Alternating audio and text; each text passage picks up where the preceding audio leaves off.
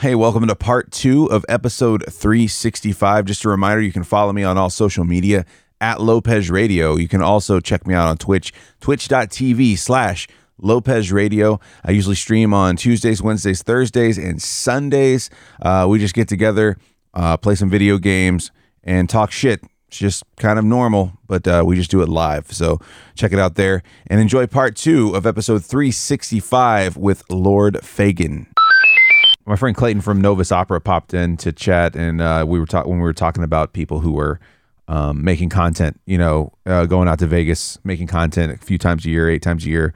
Like he said, "Damn, what's your retirement plan?" But some of the money that people make on YouTube, like hopefully you're putting some of it away. Like if you're smart, you're putting it away, you're investing it, But it doesn't take a very big audience to make a nice little living.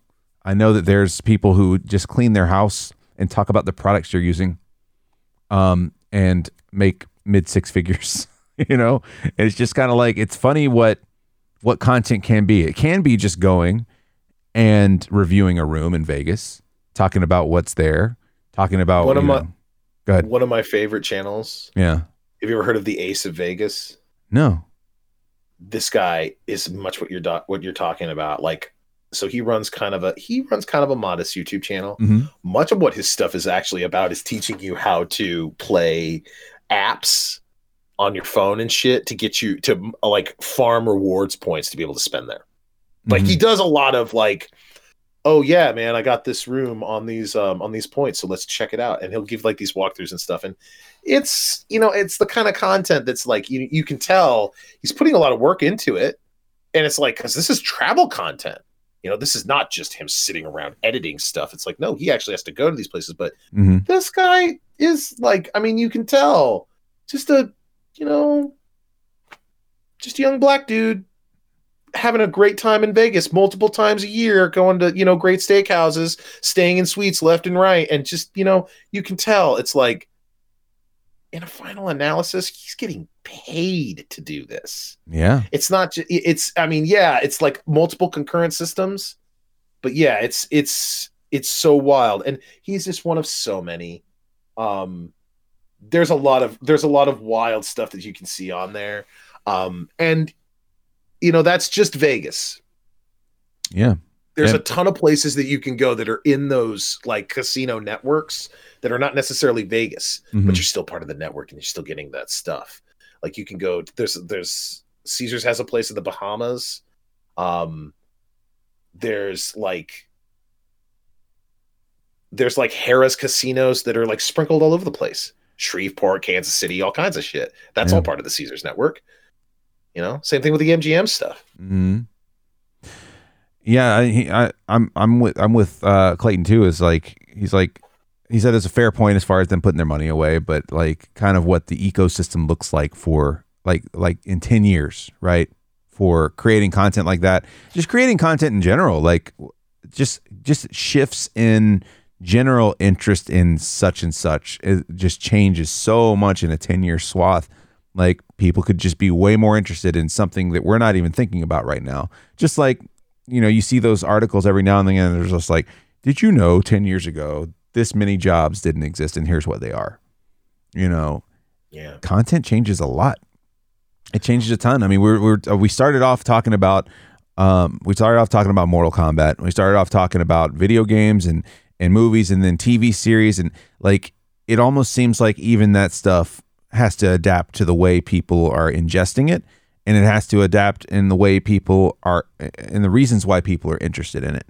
I don't think YouTube content's any different,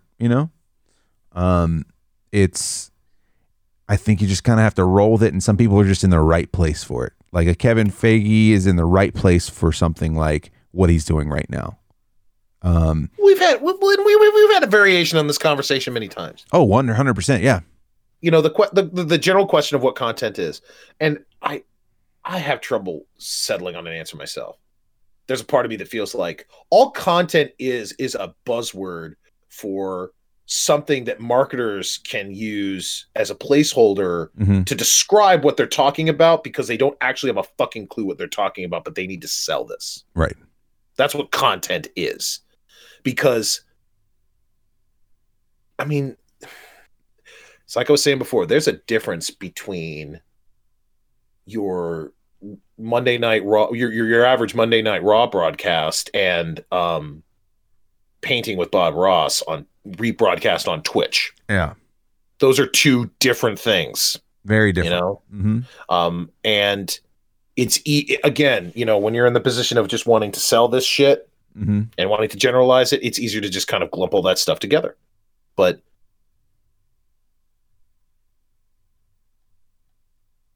the ecosystem. Right. We'll come back to this. This is an important idea. Right. The ecosystem is vast and bizarre, mm-hmm. filled with multiple walled gardens that are still dependent on each other. Mm-hmm. And it all depends on what you're trying to do, what you're trying to get. Are you trying to make money? Are you trying to build an audience? Are you trying to sell something like physical? Are you offering a service? Are you trying to help people? Are you just trying to get the word out? What are you doing online? Is all this stuff content? I don't know. I don't know. It's just one big bucket. I don't know just how similar spoof content from The Onion mocking political ads is. I don't know what that is in relation to Super PAC ads, which are like almost unintentionally farcical sometimes. It's like, oh yeah, man, ain't nobody gonna take my gun. And then they have a pan shot of them like blasting a priest in effigy. I'm being extreme with what I'm talking about, but it's like, no, sometimes there's just fucked up weird shit that's like, is this a parody anymore? I've come to the point where I'm so close to the singularity I can't tell fantasy from reality. No, that's just content. Are we all right? But it's not. It's all subjective. Porn is not the same shit as on Disney Plus. It's not the same. Yeah. Stop pretending that way. But again, yeah, it's difficult. It's difficult to, you know, say who can make this stuff, who shouldn't. It's a weird period of democratization. You got, coming back to this was an interesting question. Who was at Novus Opera with, you know, what do these people do? What's the end game? What are they, you know, how do you end it out? It's like, I don't know. Do you go get an Airbnb in Las Vegas because you've like been there close enough and you've read the market and you found a nice place, and then you just start renting that place out to people and you start making money that way too? Yeah. Do you start stacking all these other little money making engines, all these avenues of, you know, revenues of stream, and for what? Just, you know, in service of what is just a hobby? I find that's the other thing too. When we talk about content, we talk about the people that are making content versus the people that are making money off the content. Mm-hmm. I'm going to be careful with what I say because I don't want to get you in trouble on your channel. I love your channel. I want you to be successful. Sure. I know you for a long time like that. Yeah, no, you're fine. I've told you before, my own experiences being on here, and also from what I've seen, I have my issues with Twitch, and Twitch has had a very fucked up year. And I'm going to be careful how I phrase this because I'm not looking to create a problem. But the truth is, what I'm talking about right now, yeah, you're on a platform of overlords. The system of affiliate, the system of partnership, all of it's a game. All of it is that game I was telling you about with that city. Yeah. And it's about people using the feedback systems to corral you into doing just what you want. And it is fascinating to watch people make content talking about and describing how they're breaking the system. That's what I am actually the most fascinated at these days. That's the content that's actually like been the most entertaining to me. I actually find I don't like watching people disseminate Twitch drama, but I love people disseminating the Twitch machine, how to break it, you know? Well, and there's a lot of people who claim to know the key, you know, to know how to get someone where they want to get. Again, this website is so fucked up. Even the people running it don't know how it works. They can't approve an emote without pissing off everybody. Yeah. And this place is its own world. It is different from other platforms that I'm not going to name. You can name them. No, I can't. There are Okay. some things that there are some things I can't say because I don't want people to think that I'm advertising certain platforms that the rules explicitly say you're not supposed to. Oh, And I think you get what I'm saying. I get what you're saying. And again, I'm not naming any names. I'm not saying, because that's again against the rules. Mm. I'm not supposed to call people out. And I don't want to, because the truth is what they're doing is genius. And a lot of the butthurt sent their way is just sour grapes. They didn't think of it first, or they're unable. Mm. It'd be real easy to talk shit about these people. Man, you fucking, useless ass person. You just go to Vegas for free and review hotels, man. It's like, yeah, having a great time doing it too. Well, and a lot of people negate, like part of that is almost like the same as getting mad at someone for being successful at a thing, right? They don't get to see, like, let's just take a streamer, for example, any streamer that's successful, and are making a living. Let's choose Dr. Disrespect, because he's no longer on the platform, but he's newsworthy and we can talk about him. And he seems like a useful example in this term. Sure. But I mean, you're talking about a successful streamer. There a lot of people that would have hate toward that, or have hate toward a person that's successful doing videos about cleaning their house or getting you to Vegas on a cheap dime, right? Like reviewing the latest vacuums. Sure. Like, right? They're seeing the end product, right? And they're like, well, why does this get so many views? I was like, well, this person figured out that there was a market for this and people want to know about it. They figured out, oh, there's no one else reviewing these things, so I'm going to start reviewing them. I figured out a way to make this system work for me. Now I'm going to show people how to do it. And like, they're negating all that brain power that went into turning something they figured out into something that was that was not tangible. It was like, I guess, for the lack of a better term, easy to digest, right? For someone who's just like, well, I want to know how to do this. And that's why it works. And it's not always that. Sometimes, like you said, even with this platform, sometimes with YouTube even, there's no rhyme or reason as to why it gets popular. It's just the fact that it hit with the right crowd and it got spread to the right people, and all of a sudden it's just an overnight success in some cases. But a lot of times it's just people are just realizing, just like with the stock market, they're like, well, no one's investing in this, and this is going to be a big thing at some point. It's an investment into content, and you can go around and you can find, like, I've definitely seen where, and I have yet to jump on this, but sometimes I want to play a game or maybe stream it, and I'm like, well, let me see, just kind of what the general, I don't want it ruined for me, but has somebody done a review on this, a let's play, so to speak. And most games have a let's play, but you get into some of these indie games and you'll sometimes find where you're like, no one's done a let's play on this. Like, there's no content about this outside of the trailer, or maybe outside of something from the developer. And you're kind of like, those are those opportunities, right? And so people negate the fact that, okay, they took the time to figure out how to, in some cases, especially when you started out, you don't know how to edit, maybe. So you start teaching yourself how to edit video. Maybe you get to a point down the road where you're making money and you can just hire an editor. But at first, you're having to do all that shit on your own. Like, all my stuff on my YouTube channel, all the stuff I do here on the stream, aside from artwork, which, I'll either hire someone to do or I know somebody that can do it. Like, I'm not artistic at all, but as far as like drawing things and creating graphics, but I can throw together and edit some stuff, right? Like, so you have to put all that brain power into it. And nobody's like I've said with anybody starting out streaming, they're like, well, how did so-and-so get big? I was like, well, I don't know. Were you there when they had 2 viewers or 1 viewer? They definitely worked toward it, and they had to, some people blow up overnight, but a lot of those people who are big and successful and they remain that way, like, they had to start somewhere. And I think a lot of people, it's easy to be like, well, fuck that guy. Johnny Cage is a fake. It's like, it's that whole thing. Well, and this is why, like, not all content is the same, and yet it all is the same. Mm-hmm. Again, without actually naming them, because there's a lot of people, but I do have a person in mind I'm thinking of, but I'm just not wanting to be like that. Sure. I'm just going to describe it. There are people who you can tell started out streaming, got into it. It's like, I'm going to stream video games. I'm going to make it big. It's like, yeah, good luck, along with the other 8 million people on the platform. Yeah. But at a certain point they figured out, oh man, what would be better would be for me to have a channel where I talk about streaming. I teach people how to stream. And that is their content.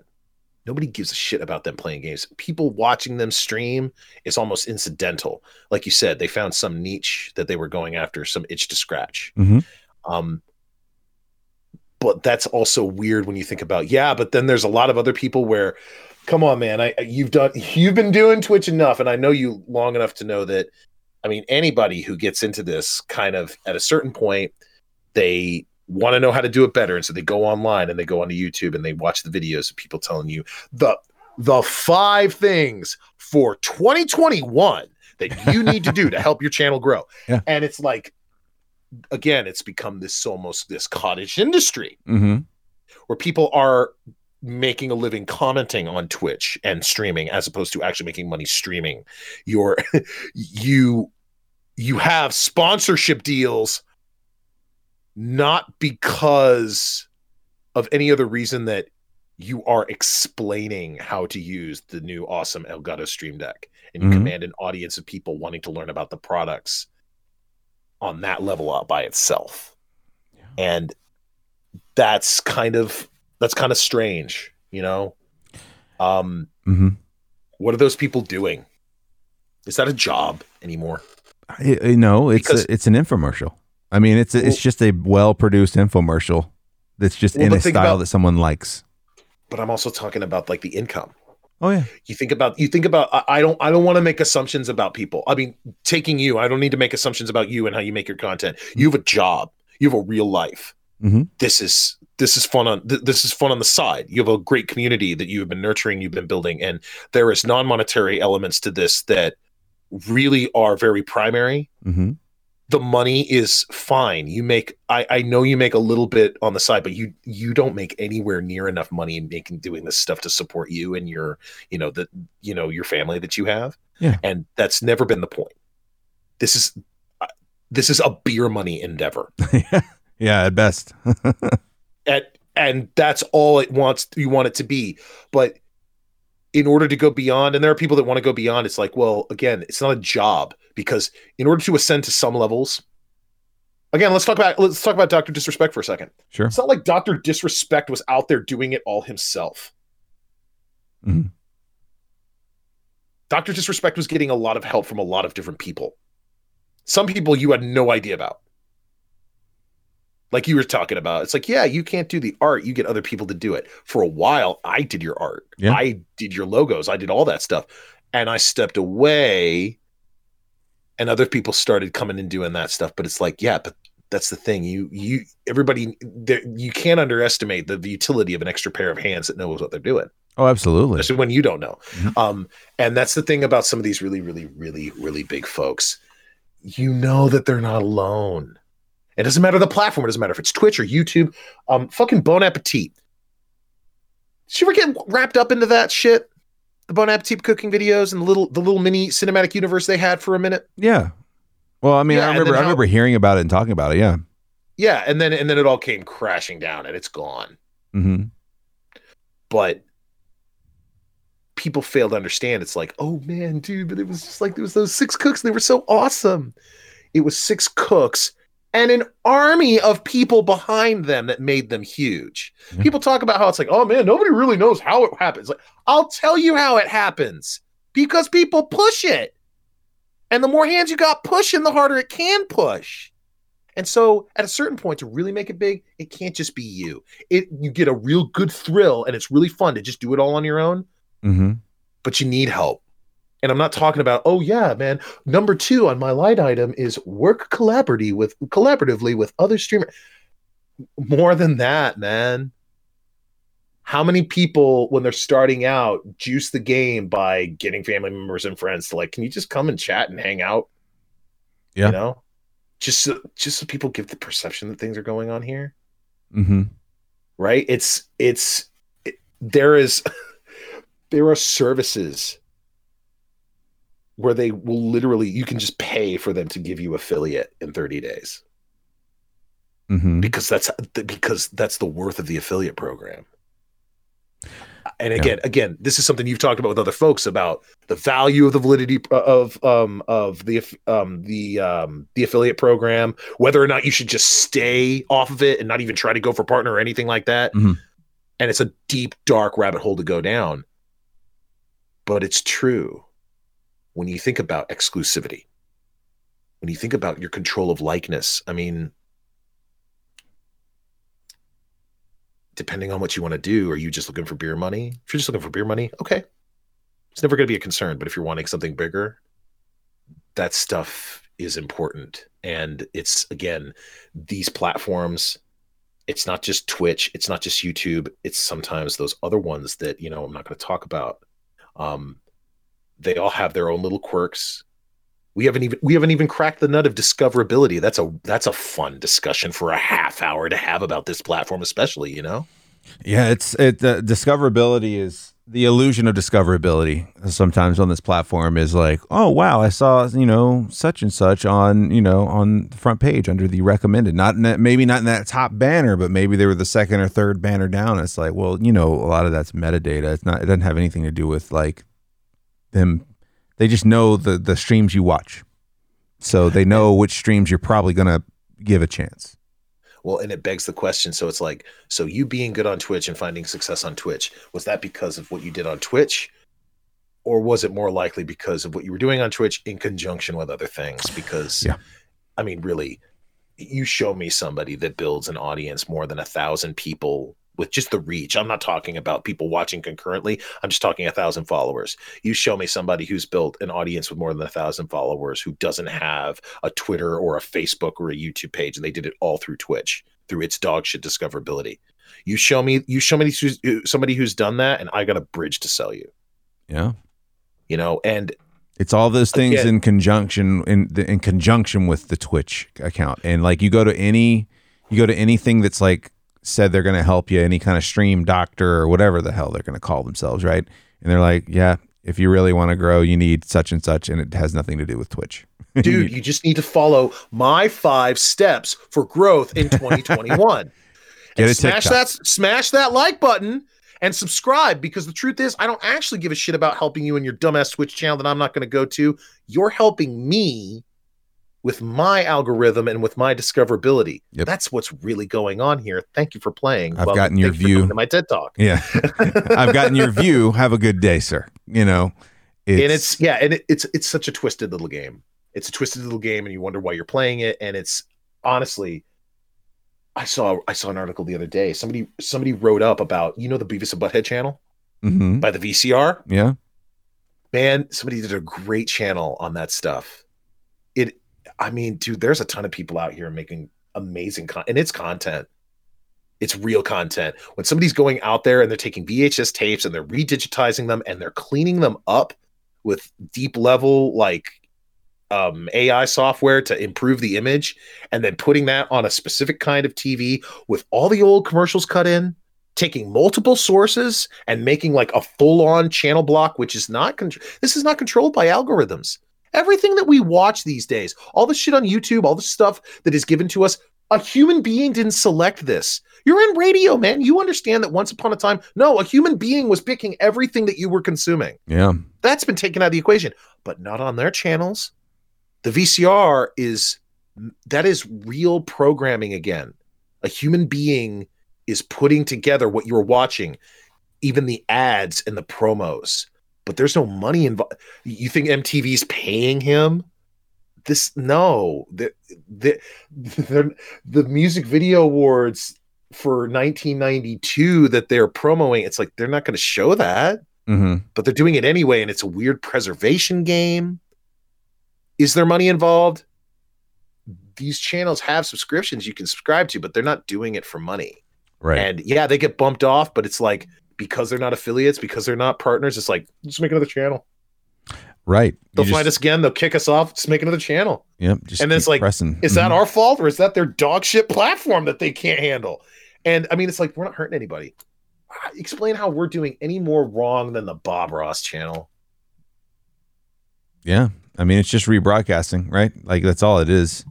And it's great content. I honestly, I love that channel. I plugged it a long time Said it many times on your show. What is it now? What's everyone, it now? The channel I'm seeing, TV. Okay, the Twitch channel, capital T, capital V, lowercase c, lowercase h, 34. TV channel 34.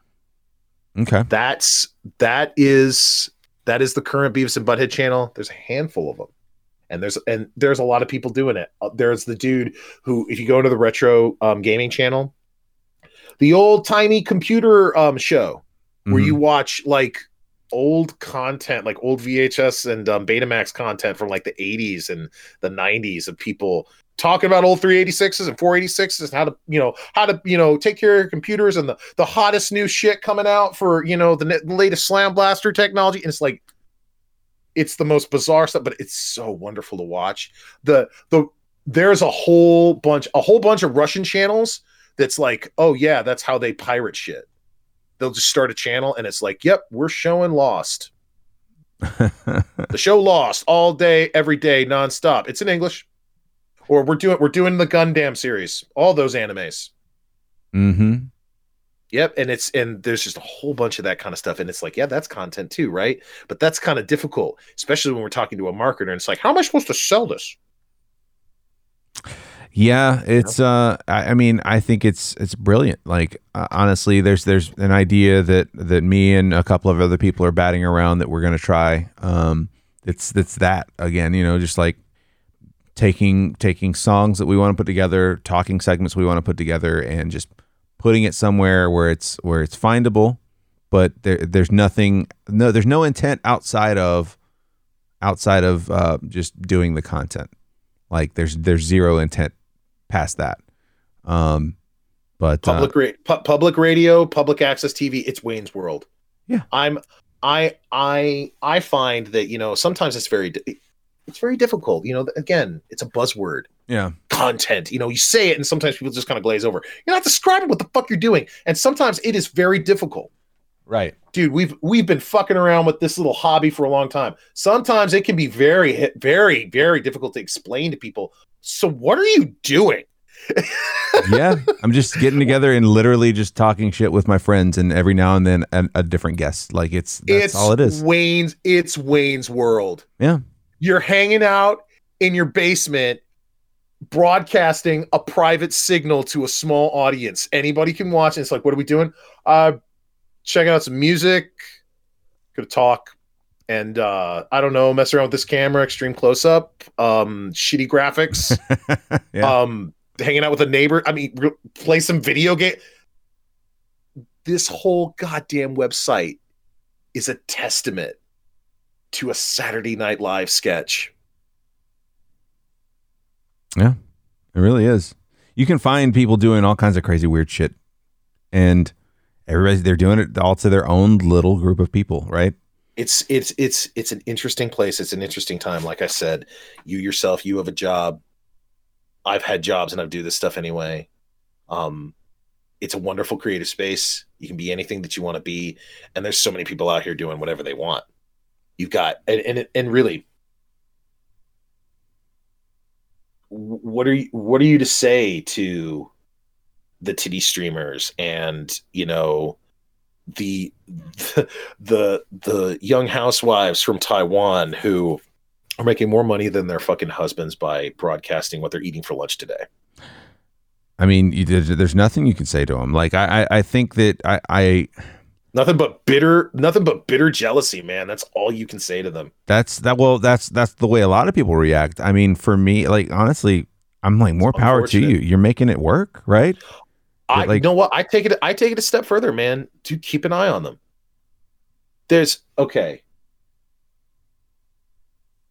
I will name this person. Name him. People give Amaranth a lot of shit. Amaranth is a fucking genius. She made it work for her. For fuck's sake. Honestly, sometimes I just check in just to see, from what best I can tell, because I mean, honestly, her content is not my cup of tea. Not I just can't do it nonstop. It's like, look, I gotta put something else in the background. But at the same time, again, I recognize, for all of last week, she made streams all week of her bathing.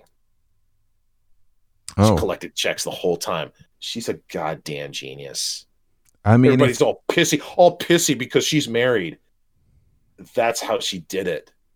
That's how she was so successful. It's like, yeah, her husband was helping her the entire time, and she lied to you to get more money. Are you angry that she did it, or are you angry that it worked? Well, And if you're angry that it worked, don't be angry. Be impressed. and Like I said, she's a genius. It's the same with any platform you're talking about, like TikTok. You're talking about Instagram. Like, who do you think's taking the fucking picture and shooting the fucking video? Like, 9 times out of 10, it's the boyfriend, it's the husband. Like, the complete assumption that this is your chick. Like, there's a lot of people out there that get under the assumption of like, I've donated, I've been subscribed, I've given so much. The words you're looking for, they are in love with her. Yeah. Like, actually in love with her. They've never met this woman. They never will eat this woman. I don't care if you go to TwitchCon. You don't get it. I've seen her at TwitchCon. you are a useful idiot. Yeah, dude. And she's great, right? Yeah. She's again out there wearing a latex horse head, dancing around in her push-up bra, making millions of dollars a year living in Houston, Texas. What a fucking legend, man. I'm serious. And you know what, dude? There's tons out there like that. Well, Pink Sparkles is so cool. God, I love the fucking salty tears people cry on her channel. She drinks them up. She's fantastic. Fantastic, man. Never change, girl. Never change. And you know, you talk about Amaranth, and like I've seen interviews. You know, she's gone on to other shows and talked about streaming and talked about just, you know, not in her full stream get up, just went on to talk about content creation and stuff like that. And I mean, she's smart, and people are just like, she's got to be dumb. It's like, no, if she was dumb, this wouldn't be working for her. It's, you know, there's a certain level of, yeah, you can get to a certain level by just existing and just being there on camera. For some people, it's like that. But to be at that level, to be just pulling that much money and viewership in, you're doing something. You can play play dumb. You know, she broke Twitch, man. She's been banned 3 times. She's still broadcasting. It's because the money's undeniable. Like, it's just that good money, bro. Good money. It's no different than the reason why Howard Stern would get fired for a little while and then he's back. You know, it's like there's a marked difference when a moneymaker is on the platform or on the air. It's a marked difference. But it's why everybody's here too. Yeah. Everybody wants a piece of this good money. Okay. And I'm not talking just the subscriptions.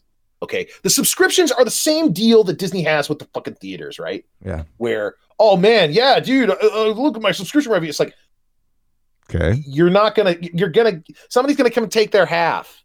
Mm-hmm. And when you think about a lot of these folks, like, I mean, again, like, let's stick with Amaranth. Like, Amaranth has her, you know, her other streams of income, other websites. And again, let's not say them because we don't have to. If you really want to go look this stuff up, go look it up and go look up the reasons why I'm not going to talk about certain platforms, because I care about my friend's stream. And I mean, again, we're talking about this just in the sense, look, she's got a Patreon. She's got all kinds of stuff that she sells. And the angle, you know, again, may bother some people, you know, real angry and bitter that, you know, man, she's just got a shortcut, dude. No, she doesn't. That's not a shortcut. All the shit she's got to go through, all the stuff she has to go through, all the other deals, the sponsorships, man. You think that shit just falls in your lap? No. Going out, oh man, somebody's giving me the privilege to try and get y'all to get some underwear from the internet. Don't you want to join me in this great endeavor? We're just here to get people underwear. Fuck that. Dude, no, these are deals and people stress over them and people have things they have to say and there's a lot of hemming and hawing and for a couple bucks.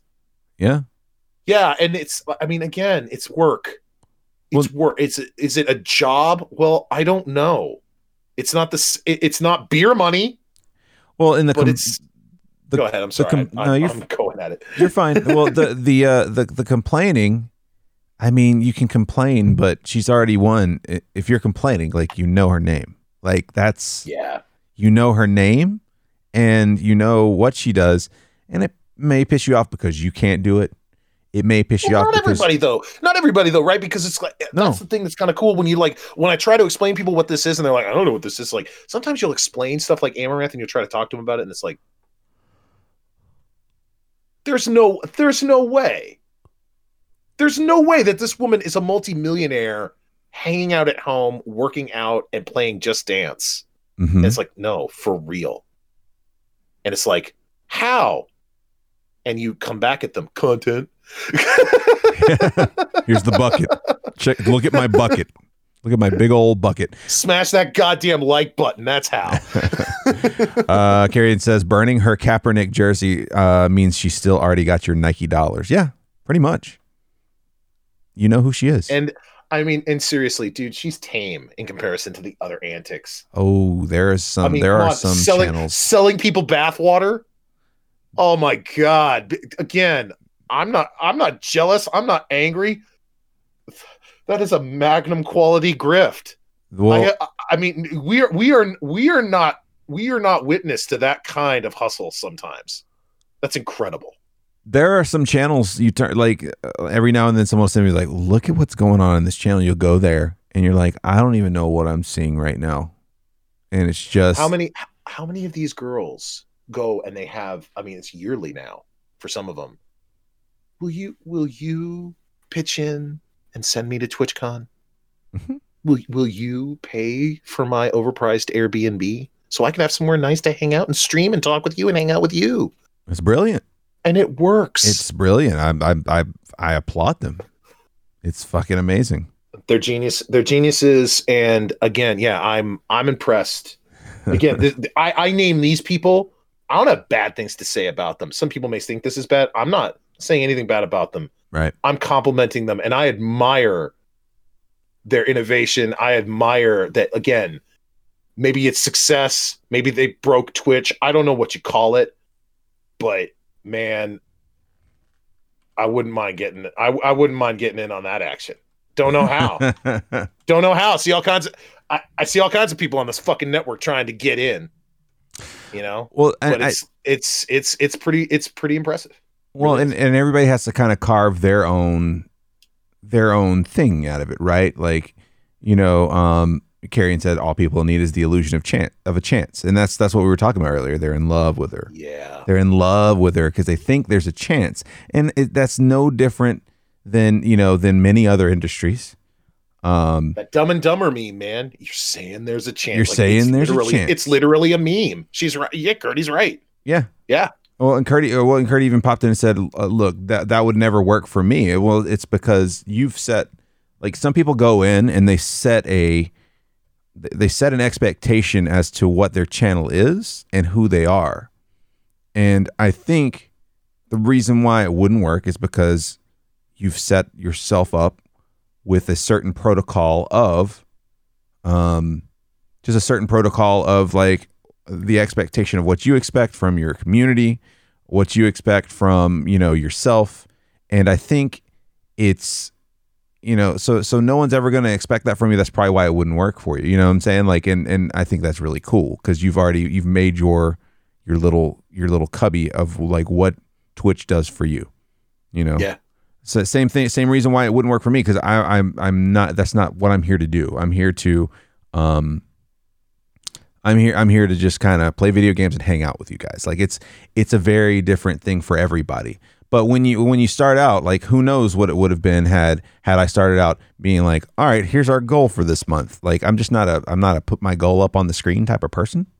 Cause I think the goal for me is just to get some enjoyment and some escape out of it. So, yeah, no, I agree. And then also, sometimes your goals are ephemeral, but they're clear. And that's hard to say, but, like, as an example, some people's goal is I don't want to work a corporate job. Yeah. That's the whole reason for this. What they don't care about the content. They don't care. It's just so I don't have to work a normal job. Mm-hmm. And that, okay, yeah, okay.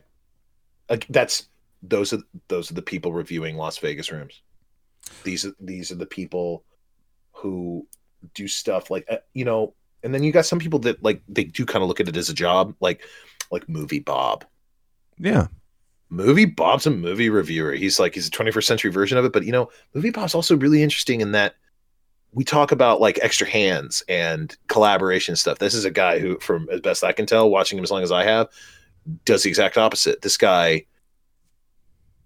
started on The Escapist, got kicked off of The Escapist, got back on The Escapist and helped bring it back in the last couple of years, and got kicked off again because this guy just can't shut his mouth about politics.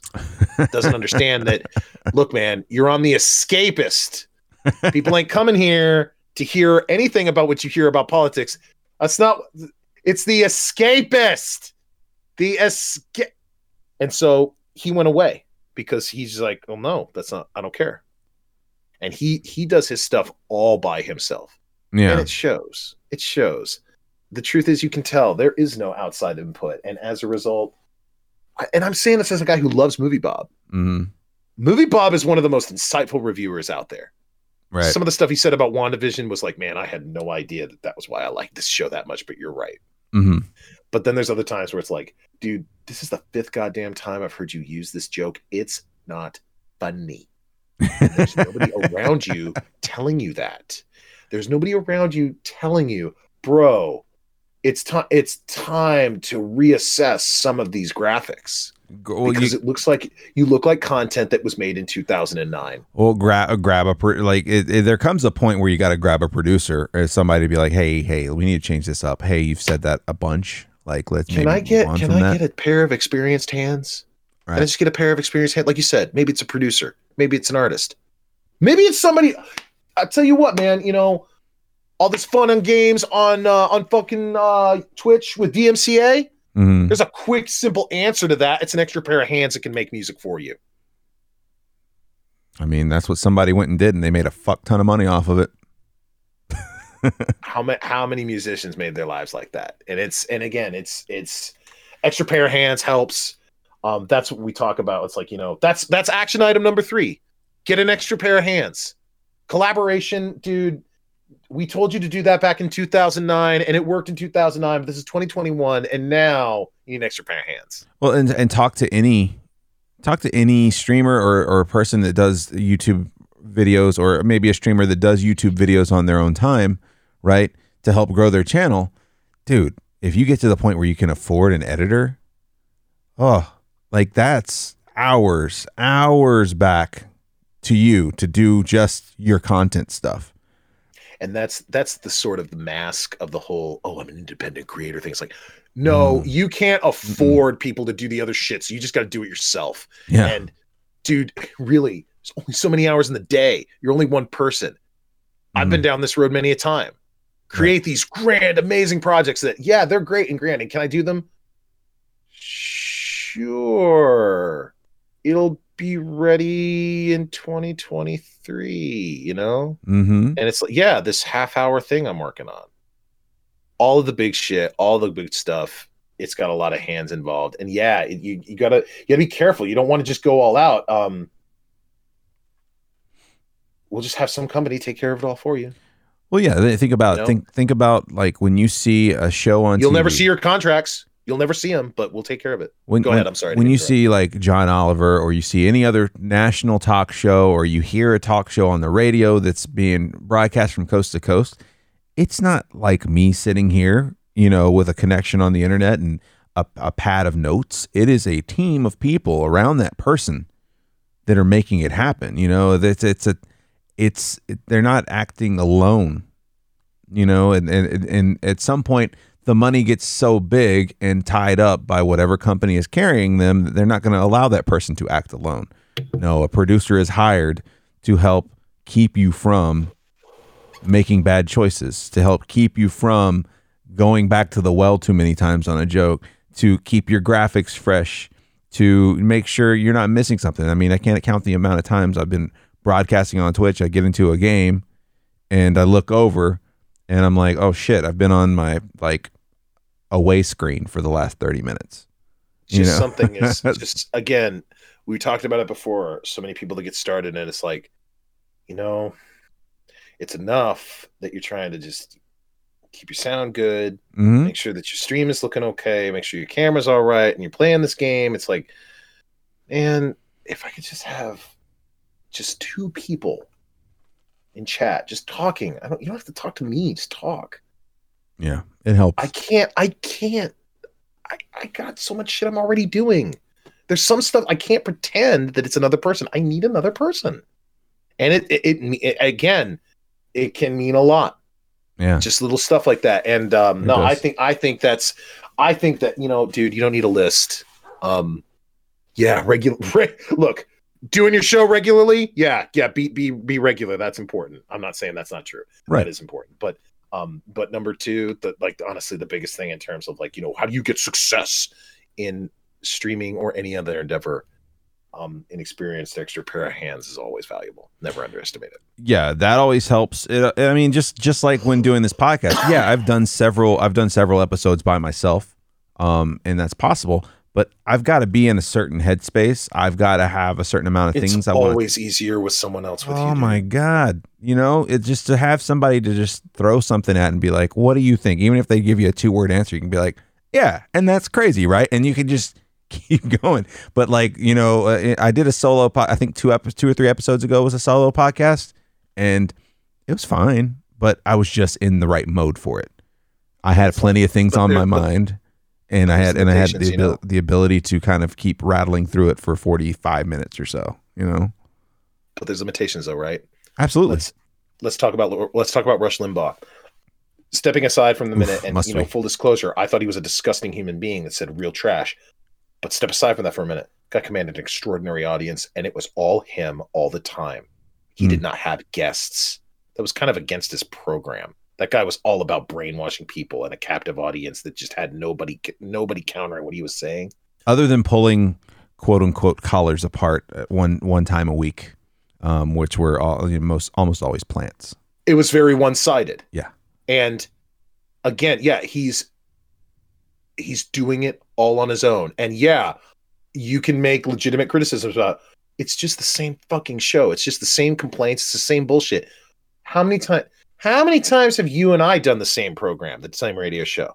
We're doing pretty good now, but I think a lot of that's just because we haven't had a show in a long time. Yeah. We were doing shows together all the time. It was like, after a while, it's like, well, we're just having the same conversation over and over. Right. And that's really, really bad when it's just you and you don't have anyone to bounce off of. Mm-hmm. You won't know that you're saying the same shit over and over. Sometimes that can be comforting to some folks.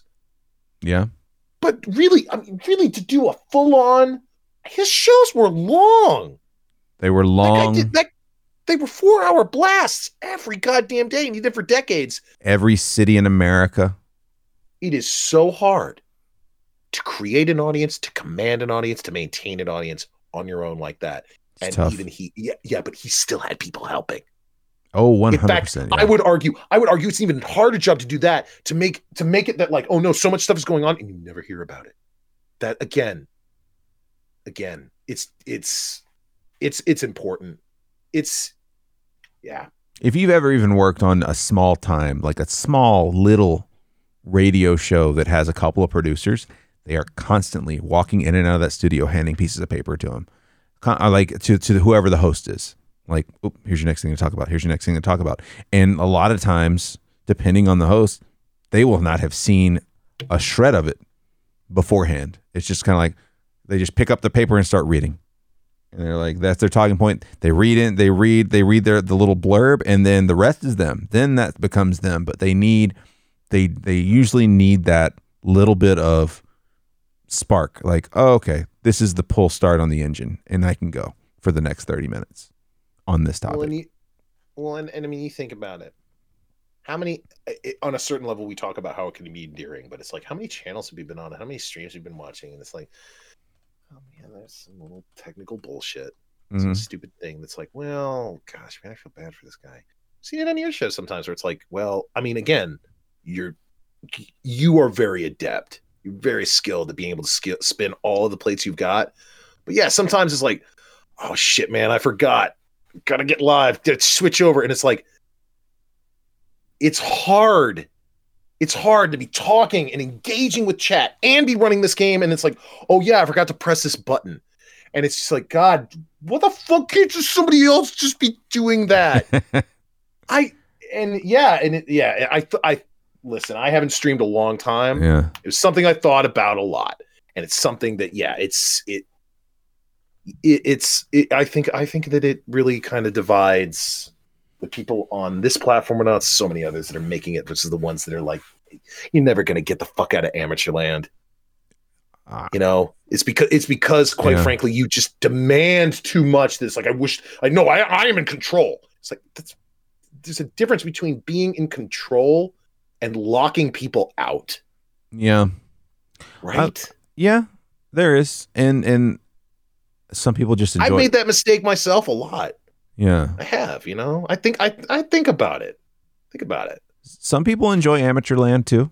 You know what I'm saying? Like some people are just kind of like, this is kind of cool. Like we've kind of made a joke out of the fact that I'll forget to change my scene sometimes. You know, you just kind of lean into it. No responsibility. Right? Yeah. You know, you kind of play it to your advantage. Yes, I have a terrible aim in a game that I play a lot of. Now that's something that's part of the, you know, that I've got, you know, an emote, or, you know, there's a whole inside joke based off of, you know, the fact that I can't aim very well in a game. Like, and that's fine.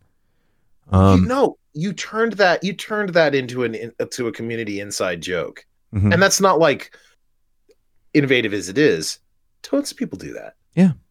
Tons of people do that shit. It's man, great. So much of I saw this the other day. This is kind of related, but like they put all of the content, a lot of old Nickelodeon shows they put on Paramount's stream service. Mm-hmm. They put every episode of You Can't Do That on television. Oof, wow. Old school. But the slime, that's where it came from. The green slime from Nickelodeon came from that show.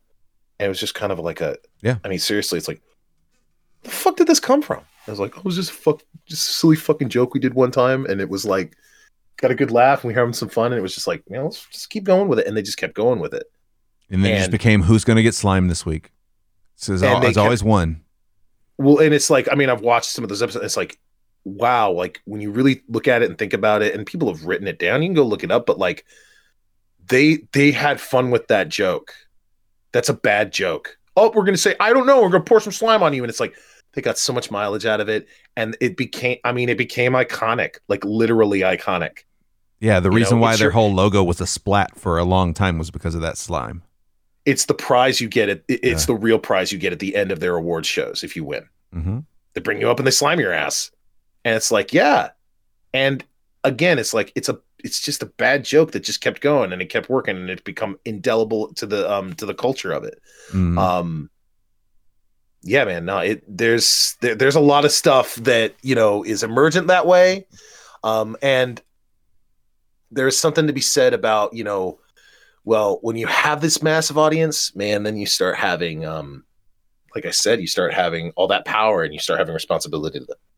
Well, and then talk about, like, you know, Carrie just said it was Nickelodeon's 95 Mortal Kombat. It shouldn't have worked as well as it did. Yeah, the green slime. Yeah, pretty much. That is a great point. That's a very good point. But I mean, think about like so Nickelodeon through the you know late maybe early 90s, right?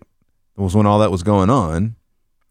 I mean, think about how much, like, how big they got, and like just how much creative lease happened that led into like the mid 90s where you started getting Ren and Stimpy and Salute Your Shorts and all these like really weird Real Monsters, all these really weird cartoons that probably never would have seen the light of day at that time.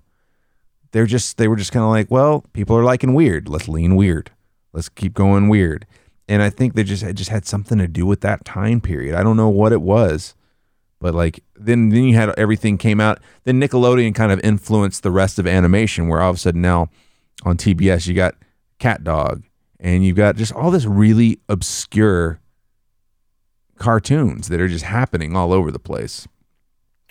I think that it was I think what you're talking about at that time and with the network, it was the convergence of two big things. Number one, the release of cable, which was a sea change when it comes to media and television, because prior to that there were like 5 channels and that's it. But now you really can have a lot more, and you can have a lot more specialization. Well, and the need to fill all that new airspace that, like, we got to put something here. We've got this channel we own, like we don't have, they're like, well, what the fuck can we do? Like, well, we can just get these cartoons that people are pushing on us, Well, and also, and around the time of you can't do that on television. That was holdover content. That was a Canadian show. So much of Nickelodeon was Canadian stuff. A lot of their cartoons, they got access to, and it was cheap because cartoons and content made in Canada, unlike in the United States, where our government does not fund filmmaking.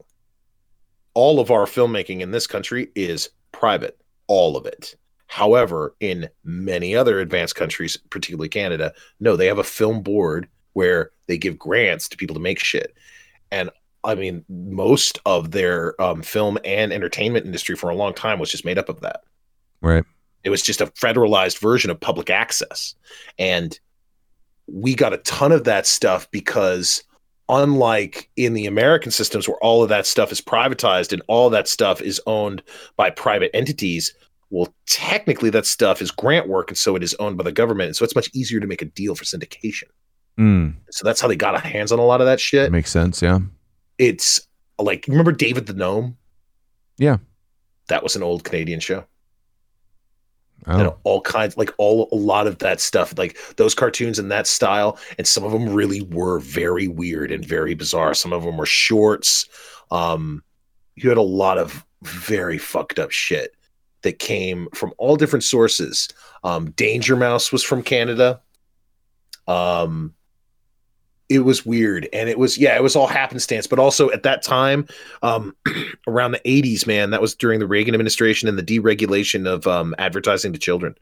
In terms of Nickelodeon, that was a big part of that place's popularity because, we can finally congregate an audience of children. Specifically children, and that was a bonanza of marketing for people that were able to now market that shit, which was mostly toy companies.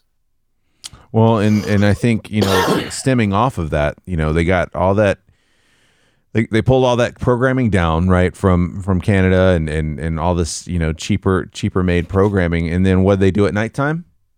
Really, really old syndication. Nick at Night was huge. Like, I'm sure they were getting the rights to rebroadcast that. Like, it couldn't have been that much, I mean, I'm sure it costs a little bit, but it's like, look, it's going to be middle of the night. It's going to be some really old TV. What else are you doing with the library? Nothing. All right, fuck it. Put Green Acres on. Well, it's also kind of strange too, because if you think about the schedule, and again, this is at a time when algorithms were not deciding what we were watching. This is a time when people were actively programming things.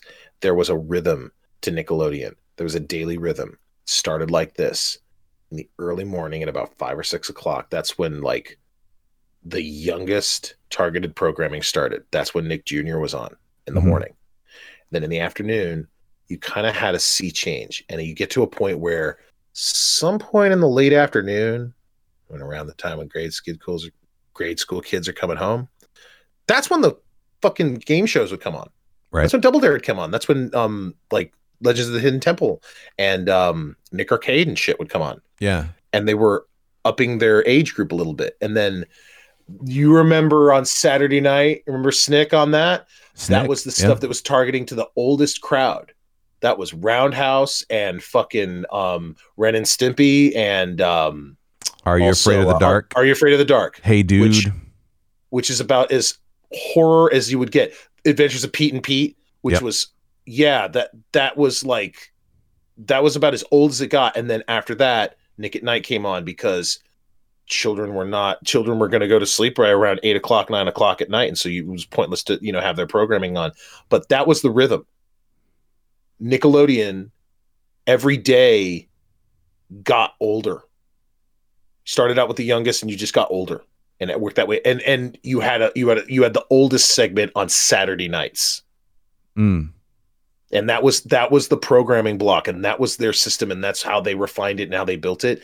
I have no idea what it's like to watch Nickelodeon now. I couldn't imagine. I don't give a shit. But I care about the old stuff that was on when I was a kid, and in examining that stuff. I don't care. I don't care about the new crap. You know what? Honestly, I will. You know what? I take that back. I would like to see. I know they did a couple different versions of Double Dare. I would love to see a modern Double Dare, a modern take on it. Yeah, I know that they've done that before too. We've watched it, man. Yeah. No, man. I remember I liked that show Guts a lot. Guts was a lot of fun. Legends of the Hidden Temple was a shit ton of fun. Think Fast, I always enjoyed. Have you seen the Star Wars version of Legends of the Hidden Temple? No. Did you know that one exists? No. I am dead serious. This is not a joke. Ahmed Best, the guy who played Jar Jar Binks, is the host. Is dressed up like a Jedi. And what? I shit you not. It is Legends of the Hidden Temple, but it's Star Wars. A bunch of kids are in a game show and they start off in like a handful of teams. And it's like, they do some bullshit initial thing. And then it's like, okay, it's whittled down to just a couple. And then it's like, okay, we're going to go through some bullshit Jedi training crap for you to play some little game. And then it ends with like, you go through some like bullshit training thing in the very end. It's the fucking Legends of the Hidden Temple starring Jar Jar Binks. Where the fuck are they doing this at? You can find it online. I think that it's Star Wars, so it's a Disney property. I'm pretty sure that it's on Disney Plus. But I know that like I saw that a full episode of it on YouTube of all things. But what was it? Yeah. Do you remember what it was called? Let me look. Hold on. I had no idea something like this existed. I mean, it seems like it is surreal. I mean, again, I'm way too old for it, but it's like, I like Legends of the Hidden Temple. If you like Legends of the Hidden Temple, you should really kind of check this out. Especially if you were into it, it's like, you'll kind of dig it. Just, it's not the same, but it's like, it's actually a pretty brilliant idea. Yeah. But even like, what was it? Double Dare and shows of the like, just okay. Go ahead. It's called Star Wars Jedi Temple Challenge. Oh, it's not very subtle, is it? It's a YouTube series. So go on YouTube and you can see it. Jedi Temple Challenge. Oh, okay. Well, they at least they kind of gave a nod to Legends of the Hidden Temple. It's hosted by Ahmed Best. He's not in makeup or anything, but he's like dressed like a Jedi. Looks like a Jedi, man. Carrie says, does Olmec Wan Kenobi co-host? Man, I gotta see. I'm curious if they finished out their season. Cause like, oh god, this was a while back. Let me see here. Yeah, it's on the Star Wars Kids YouTube channel. Wow. Oh man. They made a couple of these, man. They made a season of this shit. That's crazy. And it's the fucking Legends of the Hidden Temple. They got like, it looks great. It's like they've got like props and shit, but it's like, dude, they got lightsabers and shit. Well produced and everything, huh? It's like, you remember how it was like, yeah, again, it's like a bunch of kids and it's like, they were like colored teams. Yeah. And it was like blue, it was like barracudas and snakes and shit. Yeah. It's the same thing. It's like, it's just, they don't have animals. It's like, nope, it's just the blue team and the red team, the orange team and shit. And they got a person dressed up as a droid. These sets look pretty interesting. It's like, it's bullshit little activities and they got the climbing wall. 1.5 million views. Jedi Temple Challenge. Wow. Yeah, exactly. 1 point. You know, people watch this. They're fucking kids. That's how I know about it. A friend of mine told me he watched it with a kid. I was telling him to watch the old Ewok movies and stuff, and he told me about this. Like, what the hell? This is nuts, right? That's like absolutely, really, really well produced. Wow. Okay. It's a YouTube series, for fuck's sake, man. That's insane. He's got like a droid beside him. The kids have a little droid beside them. Like, that's Olmec. Olmec's a droid. Olmec's the droid. See what I mean? It's like it's enough of it is similar, but it's like enough of it is different that it's actually kind of its own thing. That's insane. It's Legends of the Hidden Temple. Because again, I want to come back to that because this is kind of a divergence, but sure. That show, that was one of their better fucking game shows. That's the thing, man. Nickelodeon, its midday block of game shows. Nick Arcade was cool as fuck. Yeah. It was maybe poorly executed, but the idea of like, oh yeah, dude, no, we're gonna have these kids play like some Nintendo games and they're gonna compete for a while, and then they're gonna do the green screen, quote unquote, virtual reality stuff. It's like, I mean, come on. We're broadcasting on Twitch. You're telling me that like making shows about playing video games, having people watch it was a bad idea? Are you kidding? A little ahead of its time. I remember thinking it was ridiculous that people would go to fucking what's the name? StarCraft tournaments. Yeah. In stadiums. Mm-hmm. Overseas. I'm like, what? The whole esports community, you know? You ever seen where they stream fucking Smash Brothers competition? It's they cramp thousands of people in those conference rooms. I've been at those competitions when I broadcast from DreamHack, and we get for a free weekend pass to DreamHack in Atlanta, and I was just like, all right, well, let's just walk around, and those things will be going on, and the fucking seats are packed. People watching people play Smash Brothers, and then obviously you have the other PUBG and Fortnite and all that stuff going on. They have a collegiate fucking league of like UGA, and just the SEC has their esports. own. Yeah, it's crazy. Esports, man. It's and again, once upon a time, not too long ago, 15 years ago, that was seen as like, well, maybe we'll see. And it's like, no, dude, it's huge now. I mean, go back. It's not that it didn't exist. Evo was around in 2007. That's like one of the key moments. If you type in Evo 2007 Street Fighter, you'll see it was insane. Like, have you ever seen that? It's like a video of it's this amazing video, and I've seen GIFs of it all the time. It was a big auditorium, with thousands of people in there. They're playing Street Fighter 3, where you could parry moves. It was the last fight of the last match of the last ladder of competition. It was the final deciding match. It was Ken versus Chun-Li, and Chun-Li like triggered a super move that had like 15 moves, and Ken parried every single one and fucking smashed her to win. That place erupted. Yeah. It was like one of those things where the stars aligned, and it was like one of those moments that like shouldn't have happened, but it was a huge buildup for the whole weekend, and it was caught on camera. If you go and watch it online, it's incredible to watch. But that was 2007, and like, dude, even then, it was like, that's a huge moment. It was a landmark watershed moment for the whole of the scene, because everybody agreed that no, that was amazing. That felt like a truly incredible, great historic moments in sports, and it kind of is. Yeah, people point back at that as like, everybody has been chasing that high. Well, there's that. We keep pumping money into it. We keep attracting people, but we keep chasing that one moment, and they'll see it again. They'll see another moment where, no, man, you get two people at the very end where it is really close, or you'll get somebody who comes along. There are people out there like Sonic Fox and shit. We have yet to see the esports Michael Jordan, but I believe they have been born. Yeah, maybe. I mean, like, and that's the thing. Like, it's that kind of moment though, too. Like, it's so familiar from so many different realms. Like, you could just be there, just halfway know what's going on, and then once you're kind of locked in on a match like that, then the rest of the crowd, like, you feel it with the rest of the crowd, which is kind of crazy. And I mean, you say 15 years ago or so, right? Like 10, 15 years ago. I mean, think about how it existed in small pockets before that. I mean, it's at some point, we remember walking into an arcade, and why are there 10 people standing behind these guys while they're playing, right? Like, why is that the case? And then all of a sudden, you start seeing Street Fighter and other fighting games like Tekken and stuff like that. All of a sudden now they're showing up with a cabinet that's not even a cabinet anymore. It's a console that's attached to a giant screen, right?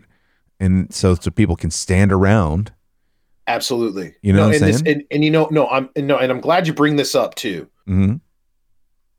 I have mentioned this many times when I have come on your show. I have spoke long about the legend that was Gunther's Games. And you're right. Like this is a wonderful dovetail back to Mortal Kombat and how we started this conversation. Mm-hmm. I remember the time when Mortal Kombat 2 was huge and Street Fighter 2 hyper fighting was really big, and it just come out and like people were really digging how, oh no, this game goes a lot faster. Mm-hmm. And you're right. There were times where it's like you would see that, like, I mean, people would be like crowding around new games like when Samurai Showdown first came out. Yeah. That really was just something very different. When Darkstalkers hit the scene, it was Street Fighter, but it's not Street Fighter. It's different, you know. Gunther's Games was great because they had that kind of setup like you're talking about. They had projector setups and they just had boards that they would switch out, and they would have two of them side by side in a really, really dark, recessed area. Yeah. That looked like a theater, and they were big, massive screens, and they rotated a bunch of stuff and kept it very fresh. That was it, man. That was the height of the gaming era. That was some of my favorite. This was my favorite moments in all of gaming. And was playing fighting games at that arcade and playing Mortal Kombat and shit at that arcade. Yeah, and just all of a sudden these tiny, like not even tournaments, but like these tiny groups would form up, and you're like, holy shit, people are watching me. Like I remember playing Crazy Taxi, and all of a sudden you look to your right, and there's like two people on one side of you and two other people on the other side watching you pick up your fares just because you're doing well. You know, it's kind of like people crowding around the craps table when someone's on a hot roll, right? Like it's very much that feeling. And I mean, all kinds of events have gone to try and set up these different things. Crabbler here in chat says, I got to work in DreamHack in Austin in 2018 and it was amazing. They built an enormous multi-story stage for PUBG with separate booths for each of the competing teams. As teams were eliminated, they turn off the lights to their booth, so you just watch the team, watch as team after team went dark, which sounds cool as shit to me. Like, to create that visual aspect of like, this team is fucking done and you can't see them anymore. Like, there's just really cool aspects to the whole thing. And, it's like a for real version of that scene from The Wizard that was just an ad for Super Mario Brothers 3. And like, as you're watching that movie, it's like, what the fuck is this? But yeah, what you described and all that stuff, it's like, no, they did something way more bombastic and expensive, but it was for fucking real. Yeah. Yeah. And someone would get eliminated on The Wizard and like the steam would shoot up. And somehow that movie was so prophetic, dude. Somehow that movie was so prophetic. It's such a bizarre little artifact, but man, the last scene of that movie, it's like you get there and you're watching, it's like, this is the most donkey ball stupid shit ever. Yeah. What kind of dumbass, fucking 5-year-old wet dream is this? It's like, who did Fred Savage fire after this piece of shit movie? You have you know nothing. You have no idea. Someone saw the future and made this movie, and you are the fools. Mm. They will have the last laugh.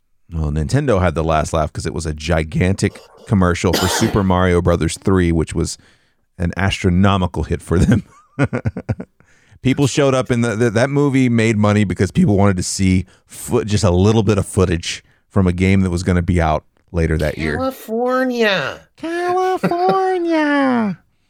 Oh man. Fucking Christian Slater and Beau Bridges in that movie. Man, dude, that was honestly, that's some of the most surreal shit in my life. Watching Beau Bridges argue with Christian Slater about how no, you need to leave Beau Bridges alone and let him. He's playing Zelda 2 right now. He's getting the flute. Shut the fuck up, Christian Slater, and leave him alone. He's busy. It's amazing that like what the Nintendo money did, man. Like, did you watch what was that fucking documentary series that came out last year about arcade games and gaming on Netflix?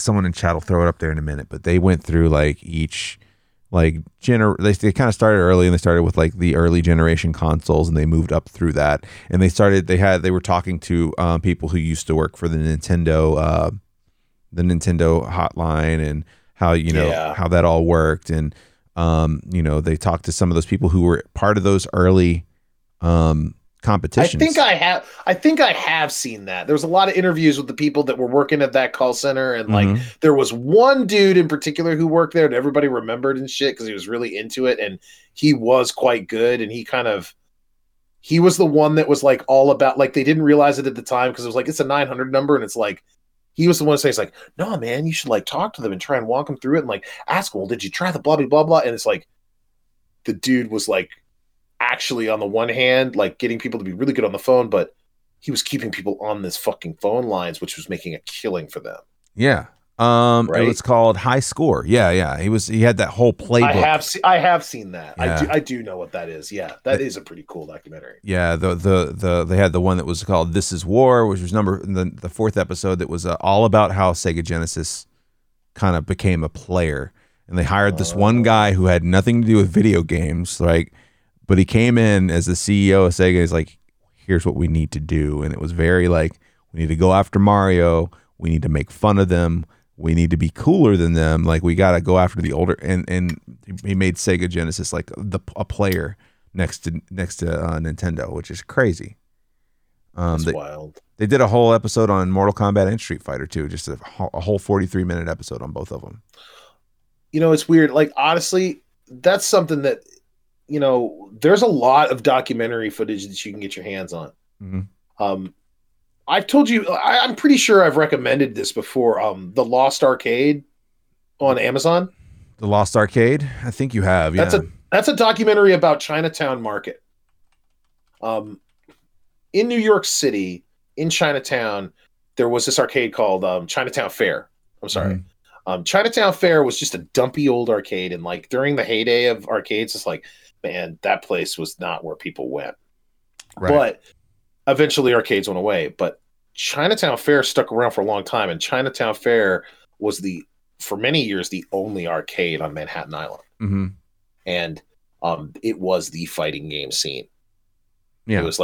It was the place where people came from all over the world, and they would go to New York, and they would go to this one arcade just to challenge the best players at Marvel vs. Capcom 2. It was a big institution.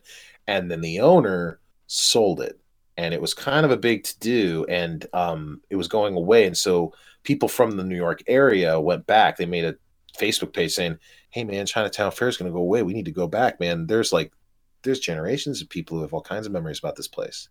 Yeah. So the guy who made the film went there, took his camera, and met a lot of people with a lot of stories about this place. Because this was just some dumpy arcade.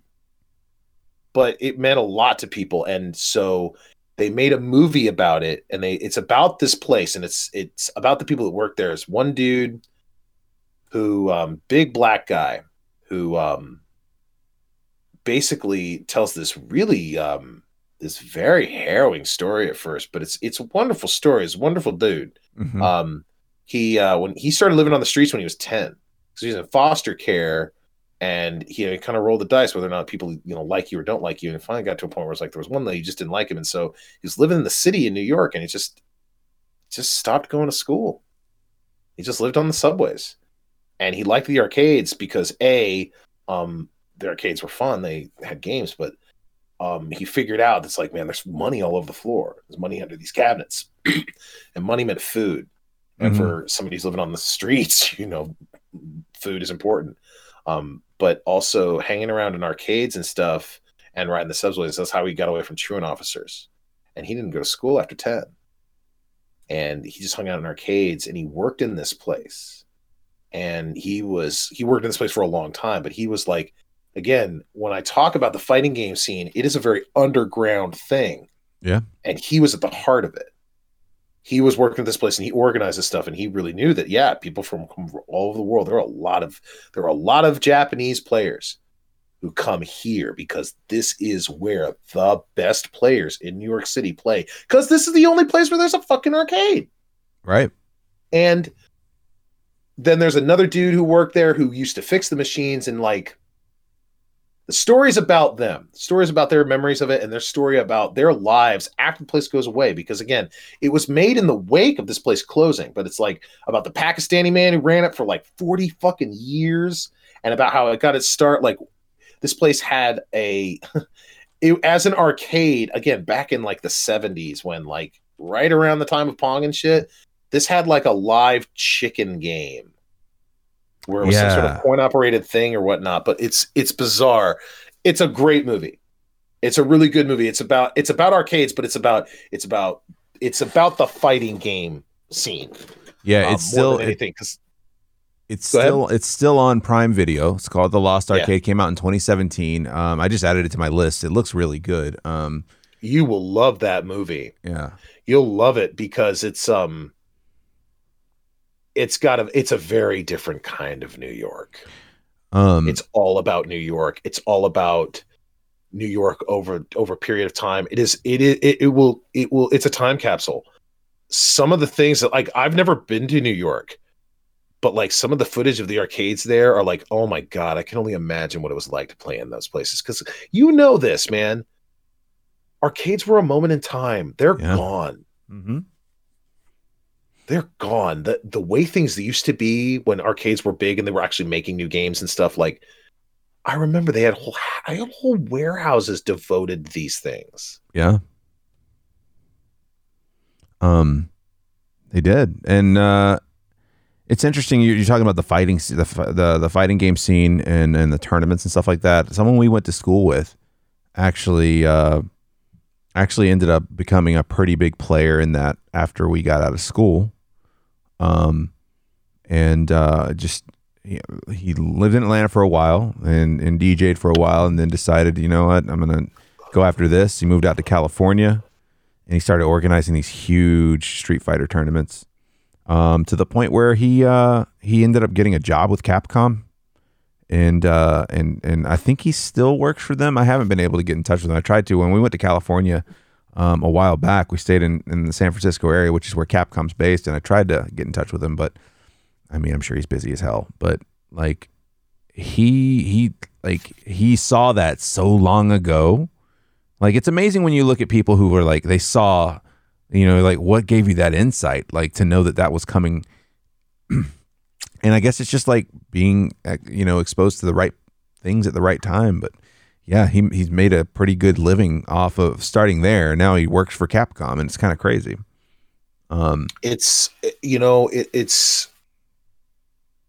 It's interesting. I talk about arcades being gone, and the thing is, I also know. I mean, I'll counter that myself. I'll undermine my own point. That's not true. Arcades are very much alive. Yeah. You know those arcade 1-up machines? Yeah.